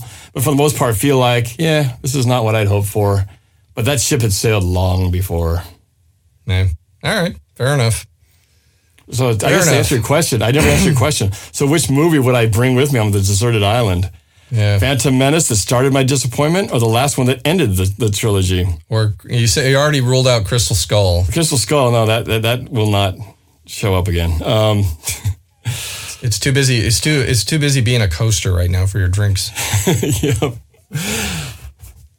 That's a tough one, man. I feel like I know Phantom Menace really well, so I know what I'd be getting. I don't really feel like I know the Skywalker movie as well. In fact, I'm glad we're going to watch it again because I feel like I need to re-explore it. So at this point, I would actually say that just because I don't feel like I know enough of it to remember what I hated or didn't like or liked. Well, you just made Babu Frick a happy man. I might come back and go, man, what was I thinking? One is way better than this movie, but it's going to be close no matter what. But I say at this point right now, from just the fact that I feel like I need to dive a little bit deeper, I would say the one that you hate the most is the one I would take on the island. It's a really sad choice you give me, but if I have to take one, I guess at this point I would take that one. Okay, well, let's move on because there's some more discussion that's going to take place. So that brings us now, we've done our top 5, but now we go to our dishonorable mention. Right. We'll start with yours. All right, so my dishonorable mention, well, it's kind of an interesting one. I diverted a little bit from movies. I really wanted to talk about just what it means to be. I think that disappointment can come from people who are filmmakers. Their desire is so hard to change something to make it their own.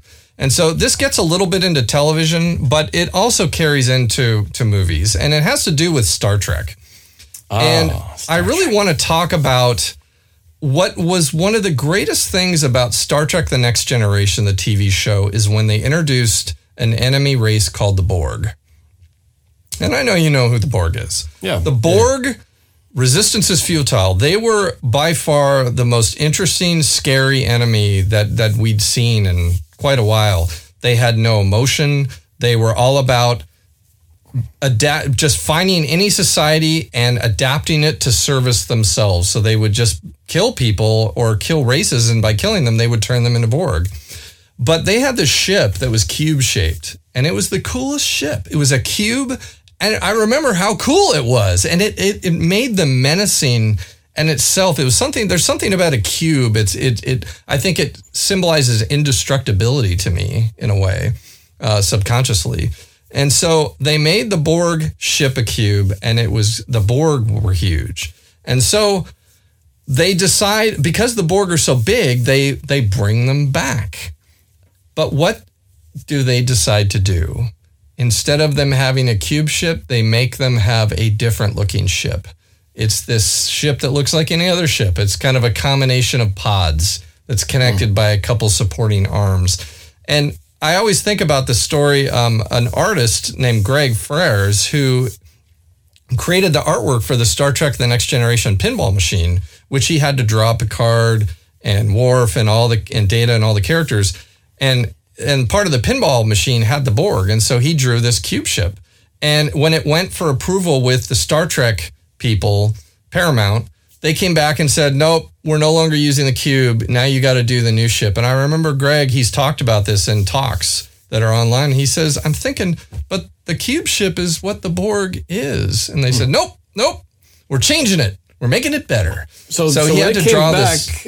When it came back, this is still the TV show? Or is it in the movie? Yes. I'm getting to that. Okay, all right. So he had to change his artwork to make the Borg ship this typical looking ship, nothing interesting about it. And I remember he said that the Paramount people told him that we're making it better. This is how it's going to be. We're evolving.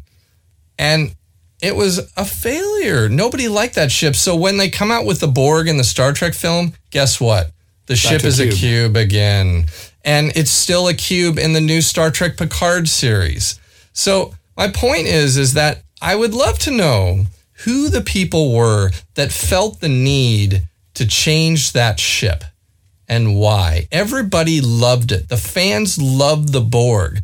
But this is where you get into, because a lot of our movies on our list were sequels. And I feel like the problem with sequels is that filmmakers feel this need to change something because they want to make it their own. Not because it's what's best for the story or best for the fans, but they don't want to do what the predecessor did. They want to put their own stamp on it. Many of these Star Wars movies have been directed by other directors. Right. Not the ones that made, or not Irvin Kershner, who made our favorite. They bring in, J.J. Abrams. He gave it a good try, but then they've got, I can't remember who did the next one. It wasn't J.J. Abrams. I've just read that there was all kinds of controversy between the directors on vision and creative ideas.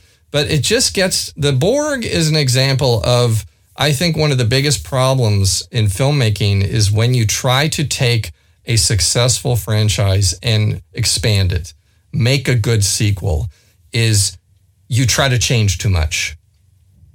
And I think that's the biggest problem. And so the reason I wanted to bring up the Borg ship in Star Trek is it's an example of what I find interesting is that they changed the ship and they were convinced it would be great, and it was an utter failure. And it's like they tucked their tail between their legs and went back to the cube. And of course, that made everyone happy because the fans never wanted a different Borg ship. But to me, it just represents more of a discussion on when you decide to make a sequel or make something based on a franchise that exists. I think you really need to listen to your fans, and you need to put aside your own ego on that you want to make something different because you think it's what it needs. Give the fans what they want. It's like you said earlier, Norb, I just want a good car chase. I want a big bad guy. Simple things. So really my dishonorable mention is the Borg ship in Star Trek, which I wanted to correlate that into just our discussion today. Oh, okay. Interesting. Well, the question is who changed it and why. It wasn't like, if it ain't broke, don't fix it. And be interesting to find out broken. Why. Yeah, it wasn't like people were complaining about them. I mean, they were just fine the way they were. Why somebody would even propose to change something so rudimentary, so essential to what they were, and essentially recreate their identity would, really makes no sense. But that goes back to the whole thing with Lucas. He directed the first Star Wars, Episode 4, and then he's the one who did the one that I hate the most, which is, or was most disappointed by, and it was his own design. So I can't fault somebody else. It was from the same guy who wrote and directed the first one that I loved, wrote and directed that one. The only difference I could see is that he was a much more powerful guy who could do everything he wanted. And maybe it's a sign of if he could have done everything he wanted in the first Star Wars, which we kind of got a glimpse at when he started doing the special editions and started adding all these little digital creatures running around. Maybe if he actually could do everything he wanted to in the first one, it wouldn't have been as good of a movie because he would have polluted it with all kinds of digital goofball creatures like he did when he had the opportunity. So maybe maybe showing some restraint actually is a good thing, because just because you can do it doesn't mean you should, right? That's one of those things where too much of a good thing or trying to be too fancy, it reminds me of that Harrison Ford, the Call of the Wild, right? It's Call of the Wild, the digital dog. Why not just go with a dog? It's worked before. We've seen so many movies with a real dog. People love it. But when you put a fake digital like Rob one, said, they really just wanted it to be Harrison Ford with Scooby-Doo in a movie. Yeah, and it's worse. And it was probably a lot more work than it would have been to get a real dog, I'm guessing, because we did a lot more movies without digital dogs for a longer time that were much better. If you ever want a good trip down memory lane, Norb, Keith, my friend Keith, gave me a copy of these, but you've heard of the Star Wars despecialized editions, right? Oh, basically taking out all the new edition stuff out and putting it back to where a person out there found high-def source footage from everything he could to recraft the 3 movies that Lucasfilm and Disney refused to release. Right. that before they did all the digital changes. So I have them. So if you ever want to watch them, it's actually a wonderful, comforting trip down memory lane just to even get back in Return of the Jedi and hear that and not that new yet with Yazam going, that terrible musical recreation that just ruined that whole Jabba's palace scene for me. It's so nice to just go back and see the stuff that at least was from our childhood, because that's the thing is we can't even relive our childhood anymore with the movies they've released. Right. Because they digitally altered them. Even the ending victory song, remember, it used to be just a very kind of basic yup. Yeah, they got rid of the yup song. Instead, now it made this whole ethereal, weird, it's like Yanny, Enya, fluty kind of thing. We're just like, what the heck? This is not the Return of the Jedi that I grew up with. So, what is your dishonorable mention? So this, you're going to be shocked when you see this one, but it goes along the same line of thinking. So maybe you won't be shocked after we already Tron had that Legacy debate. No, that could have been up there too, but no, I did not. No, this is probably the best of the of what I would put on my dishonorable mention. But I would put down Matrix Reloaded. That's the second of the 3 Matrix movies. I could see that. I'll tell you the story here. That one. Freedom Fighters Neo, played by Keanu Reeves, and Trinity, Carrie-Anne Moss, and Morpheus, Lawrence Fishburne, continue to lead the revolt against the machine army, unleashing their arsenal of extraordinary skills and weaponry against the systematic forces of repression and exploitation. In their quest to save the human race from extinction, they gain greater insight into the construct of the Matrix and Neo's pivotal role in the fate of mankind. Now, this movie is probably the most rewatched movie of the ones that I don't like of all of them here, because we watched this quite a bit in its aftermath, because it has some really good rewatchability sections.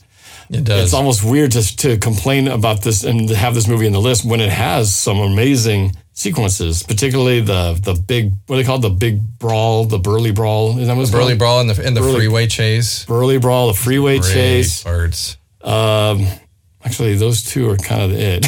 I can't remember. No, there's another fight. There's like a gunfight on the stairs. Yeah, that's this cool movie, too. right? The gunfight on the stairs. But I think the biggest thing, again, is after we saw The Matrix was one of those movies where there was life before The Matrix and then life after The Matrix. Just like there was life before Star Wars, life after. Life before Raiders, life after. Life before Die Hard, life after. And these are all movies that changed the genre. All of a sudden there was all sci-fi movies. After Raiders, there was all kind of adventure movies. After Die Hard, there was Die Hard in a something, in a train, in a bus, in a different building. On a boat. In a boat, yeah, exactly. So they started things. And then Matrix, with its special effects and everything, set, and the style is still imitated today, 30 years later, or 20 years later. So going into this one, the hype, once again, was up there with the Star Wars level, because we've been so blown away and so not expecting anything from the first Matrix. And then when this came out, there were just some fundamental things that it was hard to put the finger as to why this wasn't working as well as the first one. And I think it was that whole thing of getting too complicated. You had so many more characters, so many more villains. There wasn't just kind of like the one. There was all of a sudden like 3 or 4 different. They had the twins, and you had the multiple copies of the bad guy, and there's just so many more things to deal with. But I think one of the things that were one of the biggest plagues, but at the end of The Matrix, if you recall, Morpheus gives a speech, talks about you will no longer be in control. I can't remember what he says, but it's got the Rage Against the Machine music playing, and he looks up at the sky and he takes off like Superman. And I remember when Matrix was over, it's like, oh my gosh, nothing can stop him now. And that's part of the problem with this movie, was that once you become a guy who can fly like Superman and just take off out of a situation, it almost makes any fight sort of pointless. Because why even engage in it when all you could just do is fly around and just fly into guys, fly away when it gets back, fly back in? It's too powerful. It's too much at your disposal. And we've always complained about movies that have indestructible villains or indestructible good guys. It makes it less enjoyable when you feel like your guy doesn't have a weakness. And unfortunately, that part was always lingering in my head. Like, well, why not just fly away, Neil? Why bother getting into a fight? You just fly out of there, or fly into them, or fly and fly back. I mean, the ability to fly is way too powerful of a thing. It's like Captain America, or what was her name? The Captain, what was the girl in the Avengers, the last movie? Captain Marvel. I hadn't seen Captain Marvel before I saw that movie, and then she comes flying in. All of a sudden, like, who's this chick? She's got way too much power. There's no way to stop her. Anyway, I should have seen that movie before I saw the last movie. Kind of messed up things for me. But again, same thing. When somebody has so much power, it makes that character's interest a lot less interesting because they're unstoppable. And that was one of the biggest things I felt like was always in the back of my head was, why go through all this when all I can do is just fly off? And so one of the coolest movies with great effects, great sequences, but in the end, the thread of it all it was, and I know a lot of people feel the same way, one of the biggest sequel disappointments. That was really well done, just disappointment level was such a big drop from the first movie. And I don't know if you feel the same way. I don't. After watching The Matrix Reloaded many, many times since I saw it the first time, it's grown on me more and more. I enjoy it. I understand what they were going for with the story. There were some confusing things the first time I saw the movie, especially at the end when he gets in the room and he meets the architect, and the architect tries to explain to him that, you're just like other predecessors. You're just the next one. You're no big deal. You're part of a program that we use that just helps to minimize how many programs we lose. I like that. But it took me watching The Matrix Reloaded many times afterwards to finally understand many things I didn't get the first time around. And I love the Burly Brawl. I never get tired of watching that Smith fight. It is so cool. And the traffic chase is great. Just some of the best action I think I've ever seen. So as time has gone on, I've been more and more forgiving, because the first time around, I just think expectations were sky high, like you say. But over time, I don't have any problem with the second or third movie. The first one will always be the best, but 2 and 3 to me are not that bad.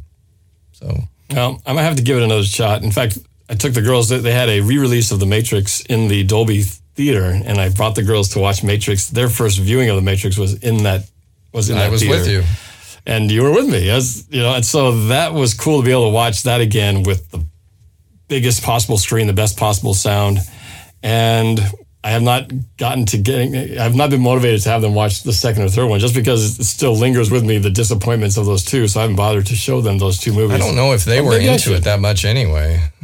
Yeah, it wouldn't be probably their top 5 necessarily movies, but I certainly didn't even try to encourage them to watch 2 and 3 because of my feelings of disappointment that these two would not be any good to watch anyway. So, but that's probably more of a byproduct of my disappointment, as opposed to that they themselves wouldn't like the movie. But I might have to give it another shot. I do. 2 definitely has more rewatchability than 3. I can't tell you anything about it. I remember about 3, but 2 definitely has those sequences that we talked about that are really cool. So, all right, there we go. Well, the final thing to talk about in the show here is related to the surprise that I put something together. But this is really a way to initiate one final discussion of everything we've talked about in this show. I have lately been spending a little time paying attention to some of my favorite 80s science fiction television shows. And back with our love of Star Wars, after Star Wars came out, we wanted anything we could get Star Wars, which is why they created the Battlestar Galactica TV series, and then Buck Rogers in the 25th Century pretty much right after it. And I have all these shows on disc, and I was digitizing a few of them so I can watch them later a little bit easier. And what I have as part of my Battlestar Galactica collection is Galactica 1980. And just the look on Norb's face says it all. It was considered a flop at the time. And what they were doing is, the problem with making those shows back then is they were really, really expensive to make for television. When you do sci-fi back in the 80s, you had to have sets, and the special effects were expensive. And so Galactica 1980 was a way to try to keep it going but save money. So they thought, okay, let's have them get to Earth. But Buck Rogers in the 25th Century is also another same example of a show that had a pretty good first season, but the second season they tried to make it Star Trek, where they're on Searcher, another way to save money and come up with a set that you could reuse. But I have in my collection some Buck Rogers in the 25th Century trading cards, which I really like having these. I actually can't remember how I got them. I got them when I bought something Buck Rogers, but these are cards from the 80s, suspended in time. There's Captain William Buck Rogers and a picture of the lost space shuttle. That was his shuttle lost in space. This is kind of a funny one. Frozen alive. And just a couple left. The Draconian Fortress, which was the enemy ship that discovers Captain Rogers. And then the Interrogators. And there's Princess Ardala. And I know Norb has a special place in his heart for Princess Ardala. And the last card, a delirious spaceman. Buck was a little drunk when they found him, drunk of, I think, too much oxygen or adapting to the atmosphere of the ship. So, but where I want to go with this, Norb, is that Buck Rogers in the 25th Century and Galactica in 1980, and even the Battlestar Galactica, you know, you talk about things we want to show our kids. And I'm not going to show my kids any of these shows because they are, by today's standards, pretty bad. Right. You watch them; they're cheesy, they're goofy. I mean, they're so bad on many levels, but I love them. And Rob described it. We were talking about this. They're a comfort food for you and me and Rob and other friends of ours that are of the same age that grew up watching those shows. And so what I find interesting about thinking about that is Galactica 1980, I loved Battlestar Galactica. I ate up anything Star Wars. And when they came out with Galactica in 1980, I was in. And so was I. It took until a very significant moment that I remember in Galactica 1980 where the Cylons finally landed on Earth. And a Cylon is chasing our protagonist, and they end up stumbling in on a Halloween party. Yeah, I remember Boxy. The main character was Boxy. The main character was Boxy, the son of Apollo, but he's grown up now in this show. But yeah, the Halloween party, I continue. That was the moment where the Cylon is chasing them, and they end up in this Halloween party, and this one girl at the Halloween party says to the Cylon, "Hey, that's a really cool costume." And I remember at that moment, I thought, this is not my Battlestar Galactica anymore. And this is when I'm 10 years old. I know. And that was it. After that, I stopped watching it. And so I have yet to actually see The Return of Starbuck, which was the last one, which I've heard was pretty good. So I am going to watch Galactica 1980 again. It's only about 10 shows. But Rob has offered to watch it with me, just so we can share that comfort food together. And I know I'm going to enjoy them, but what I'm anxious to find out is how am I going to feel when I get to that Halloween party scene? Am I going to watch it now, and is it not going to bother me? Because now this whole thing is just a comfort food. So where I'm going with that is that I wonder, Norb, when you and I are 80 years old, will watching Indiana Jones and the Kingdom of the Crystal Skull, will it be more of a comfort food? Because Harrison Ford will be dead, Steven Spielberg will be dead, all the people that made those movies will be gone, and all that's left is the film. Will we watch Crystal Skull 30 years from now, and will we be thankful to watch it, or will it not bother us as much as it does now? And I can't answer that. So when I get to this Halloween party scene in Galactica 1980, I think I'm going to be much more forgiving than I was as a kid, because now this show is just a part of my childhood, and it's one of the few things that I can go back to if I want to really feel like a kid again. But I also know these shows are not considered now to be very well liked by people, and I'm not going to show them to my kids. They won't get into it. I'm not even going to subject them to the torture that it would be to watch those shows, which for me as a kid, I loved them. I loved them. And Right. even just as I was preparing some of them to watch, it's like visiting an old friend, you know, seeing Buck Rogers and Wilma Deering talking, and even the music and the bad sound effects that they reused over and over. To me, they're so comforting. And that's why I think psychologically there's such an interesting thing that goes on when you talk about what's great and what's not great. So I really just wanted to save the last part of the show to talk about that and ask you, what do you think, Norb, about when you look at, you know, what does something mean at the time versus what does it mean when enough time has gone by to where, you know, your intense feelings about something maybe are not as intense?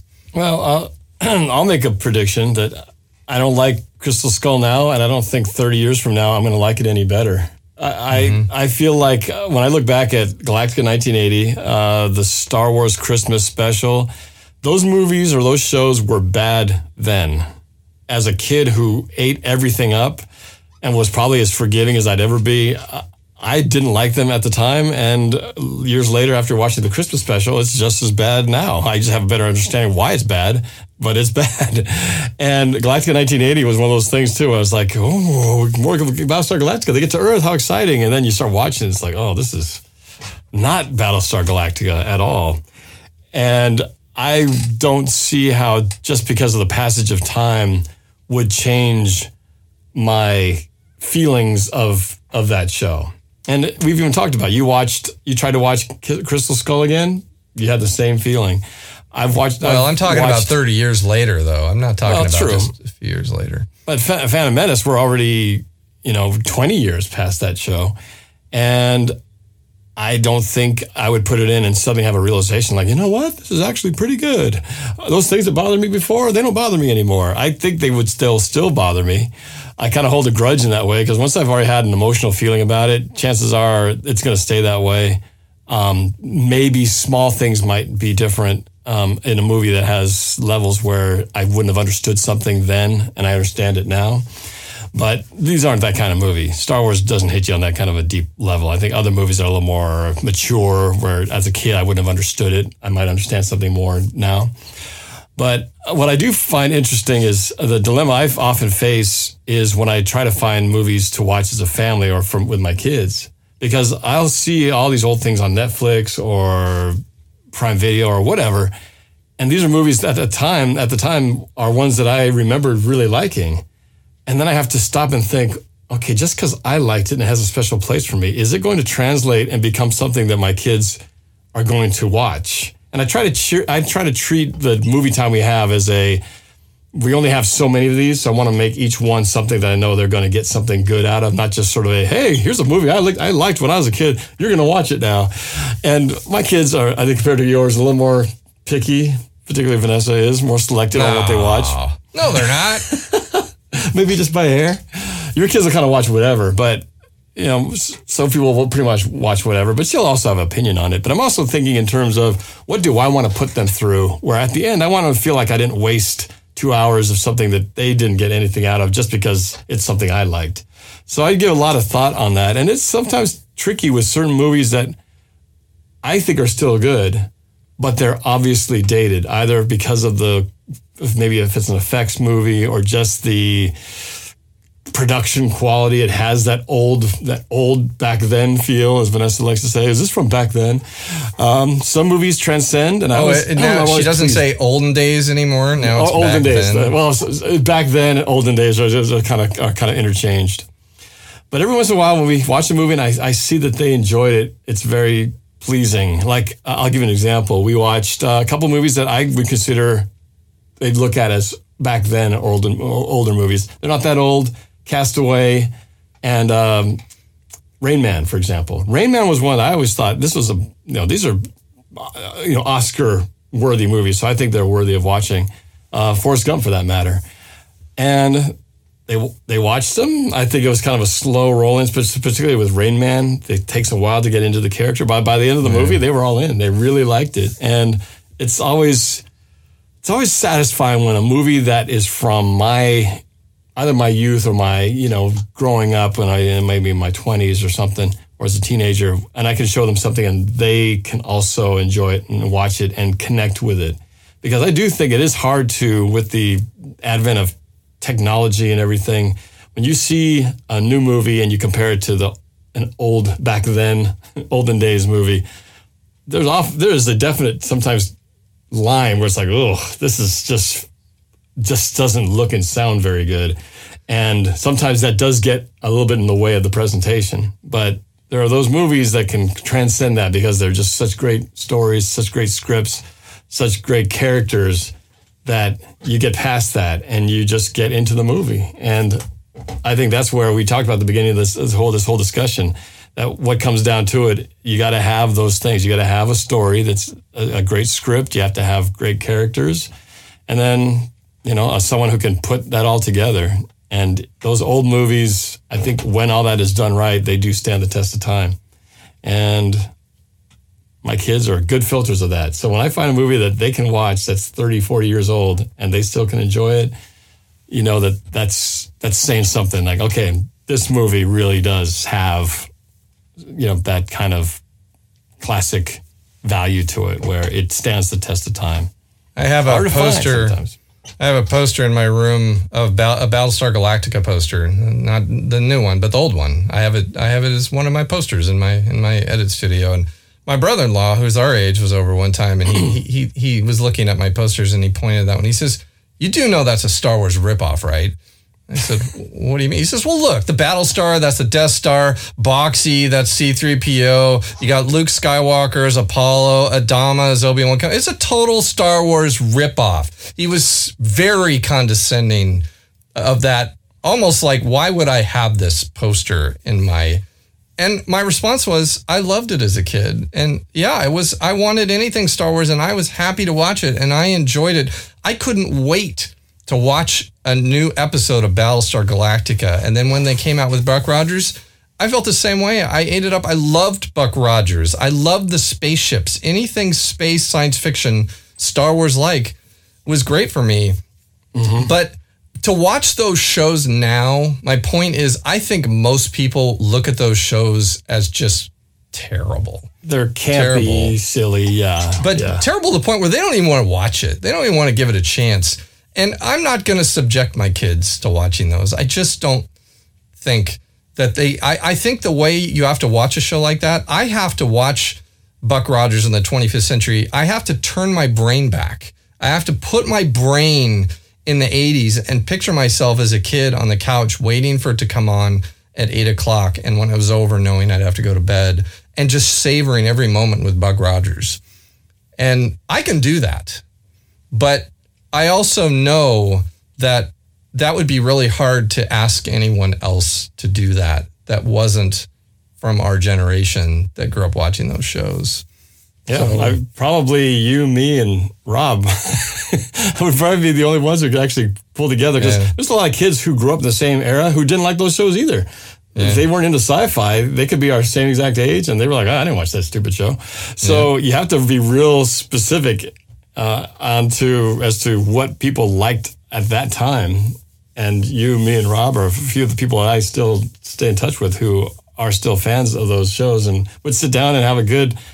I remember this. This was a good episode. I remember this, and have that feel-good walk down memory lane as you watch all the campy moments and recycled shots that you've seen from 5, 6, 7, 8 other episodes. I mean, Buck Rogers, when they switched to season 2, and, you talk about Galactic Night, but season 2 was Searcher. And I've read all kinds of behind the scenes about all the fighting that was going on between Gil Gerard and the writers on season 2 of Buck Rogers. They could not agree. But they decided to have Hawk become a regular character, and I really liked Hawk. He was cool, and I read that Gil Gerard was so angry that they made Hawk a regular. He said, "You're turning this into the Star Trek Enterprise. Hawk is Spock, and I'm Captain Kirk, and you've got the C-3PO." He just wanted to be the star. He didn't want to. He just wanted to be the star, and I laugh at all that. Reading about funny all that though. I didn't fighting. even think about that. There was this season's not as good as the other one. I just watched it like, okay, I guess they're on the ship now. I ate it all up. I didn't care. I didn't feel like any one was worse than the other. I just ate them all up. They were all great in my mind. But well, the show's been long. I think we broke a record. We did. We're over 2 hours almost. So who would have known the longest show would be the one where we're talking about the movies we hated. Yep. But sometimes that is. It's more fun to talk about stuff you didn't like than stuff you liked. But, well, I guess... If anyone who's still with us, Buck Rogers' sidekick was Tweaky. And if you're still with us, I want you to put that in the comments. And I expect nobody to write that in the comments. But if you were listening, put that you heard me say Buck Rogers' sidekick was Tweaky, and I will have the utmost respect for you. It would blow my mind if somebody actually listened this long. Even our longtime friends, this is a long time to listen. It's spread it out over a few days to get through this show. But as far as I'm concerned, it was fun to talk about it. Open up some old wounds of some movies that really broke our hearts and changed our lives for the worst in terms of disappointments. But that is what life is all about. We're going to go through many disappointments, I'm sure, to come, whether it be life moments, movie moments. And unfortunately, you got to roll with it and just move along. So that's what we're doing. And this show's got to move along, too, because it's gone way too long. So I guess just to wrap things up, again, thank you for spending there's a long chunk of time listening with us. And for those of you watching on YouTube, thank you so much. Again, hit that like button, subscribe, and hit that bell so that you'll be alerted to every new show that we put out. And for everyone who's listening on the podcast, we appreciate your support, and tell your friends to check it out as well. I'm Norb. And I'm Mike. And we are The Watchmen. Thanks for watching. We will see you next time. Thanks for watching The Watchmen. Please click on here to watch other episodes, and be sure to hit that like button too. And please subscribe and hit that notification bell. That way you'll always be alerted to any future episodes. It really helps us out, and we appreciate it. We'll see you next time. And remember, we'll be watching.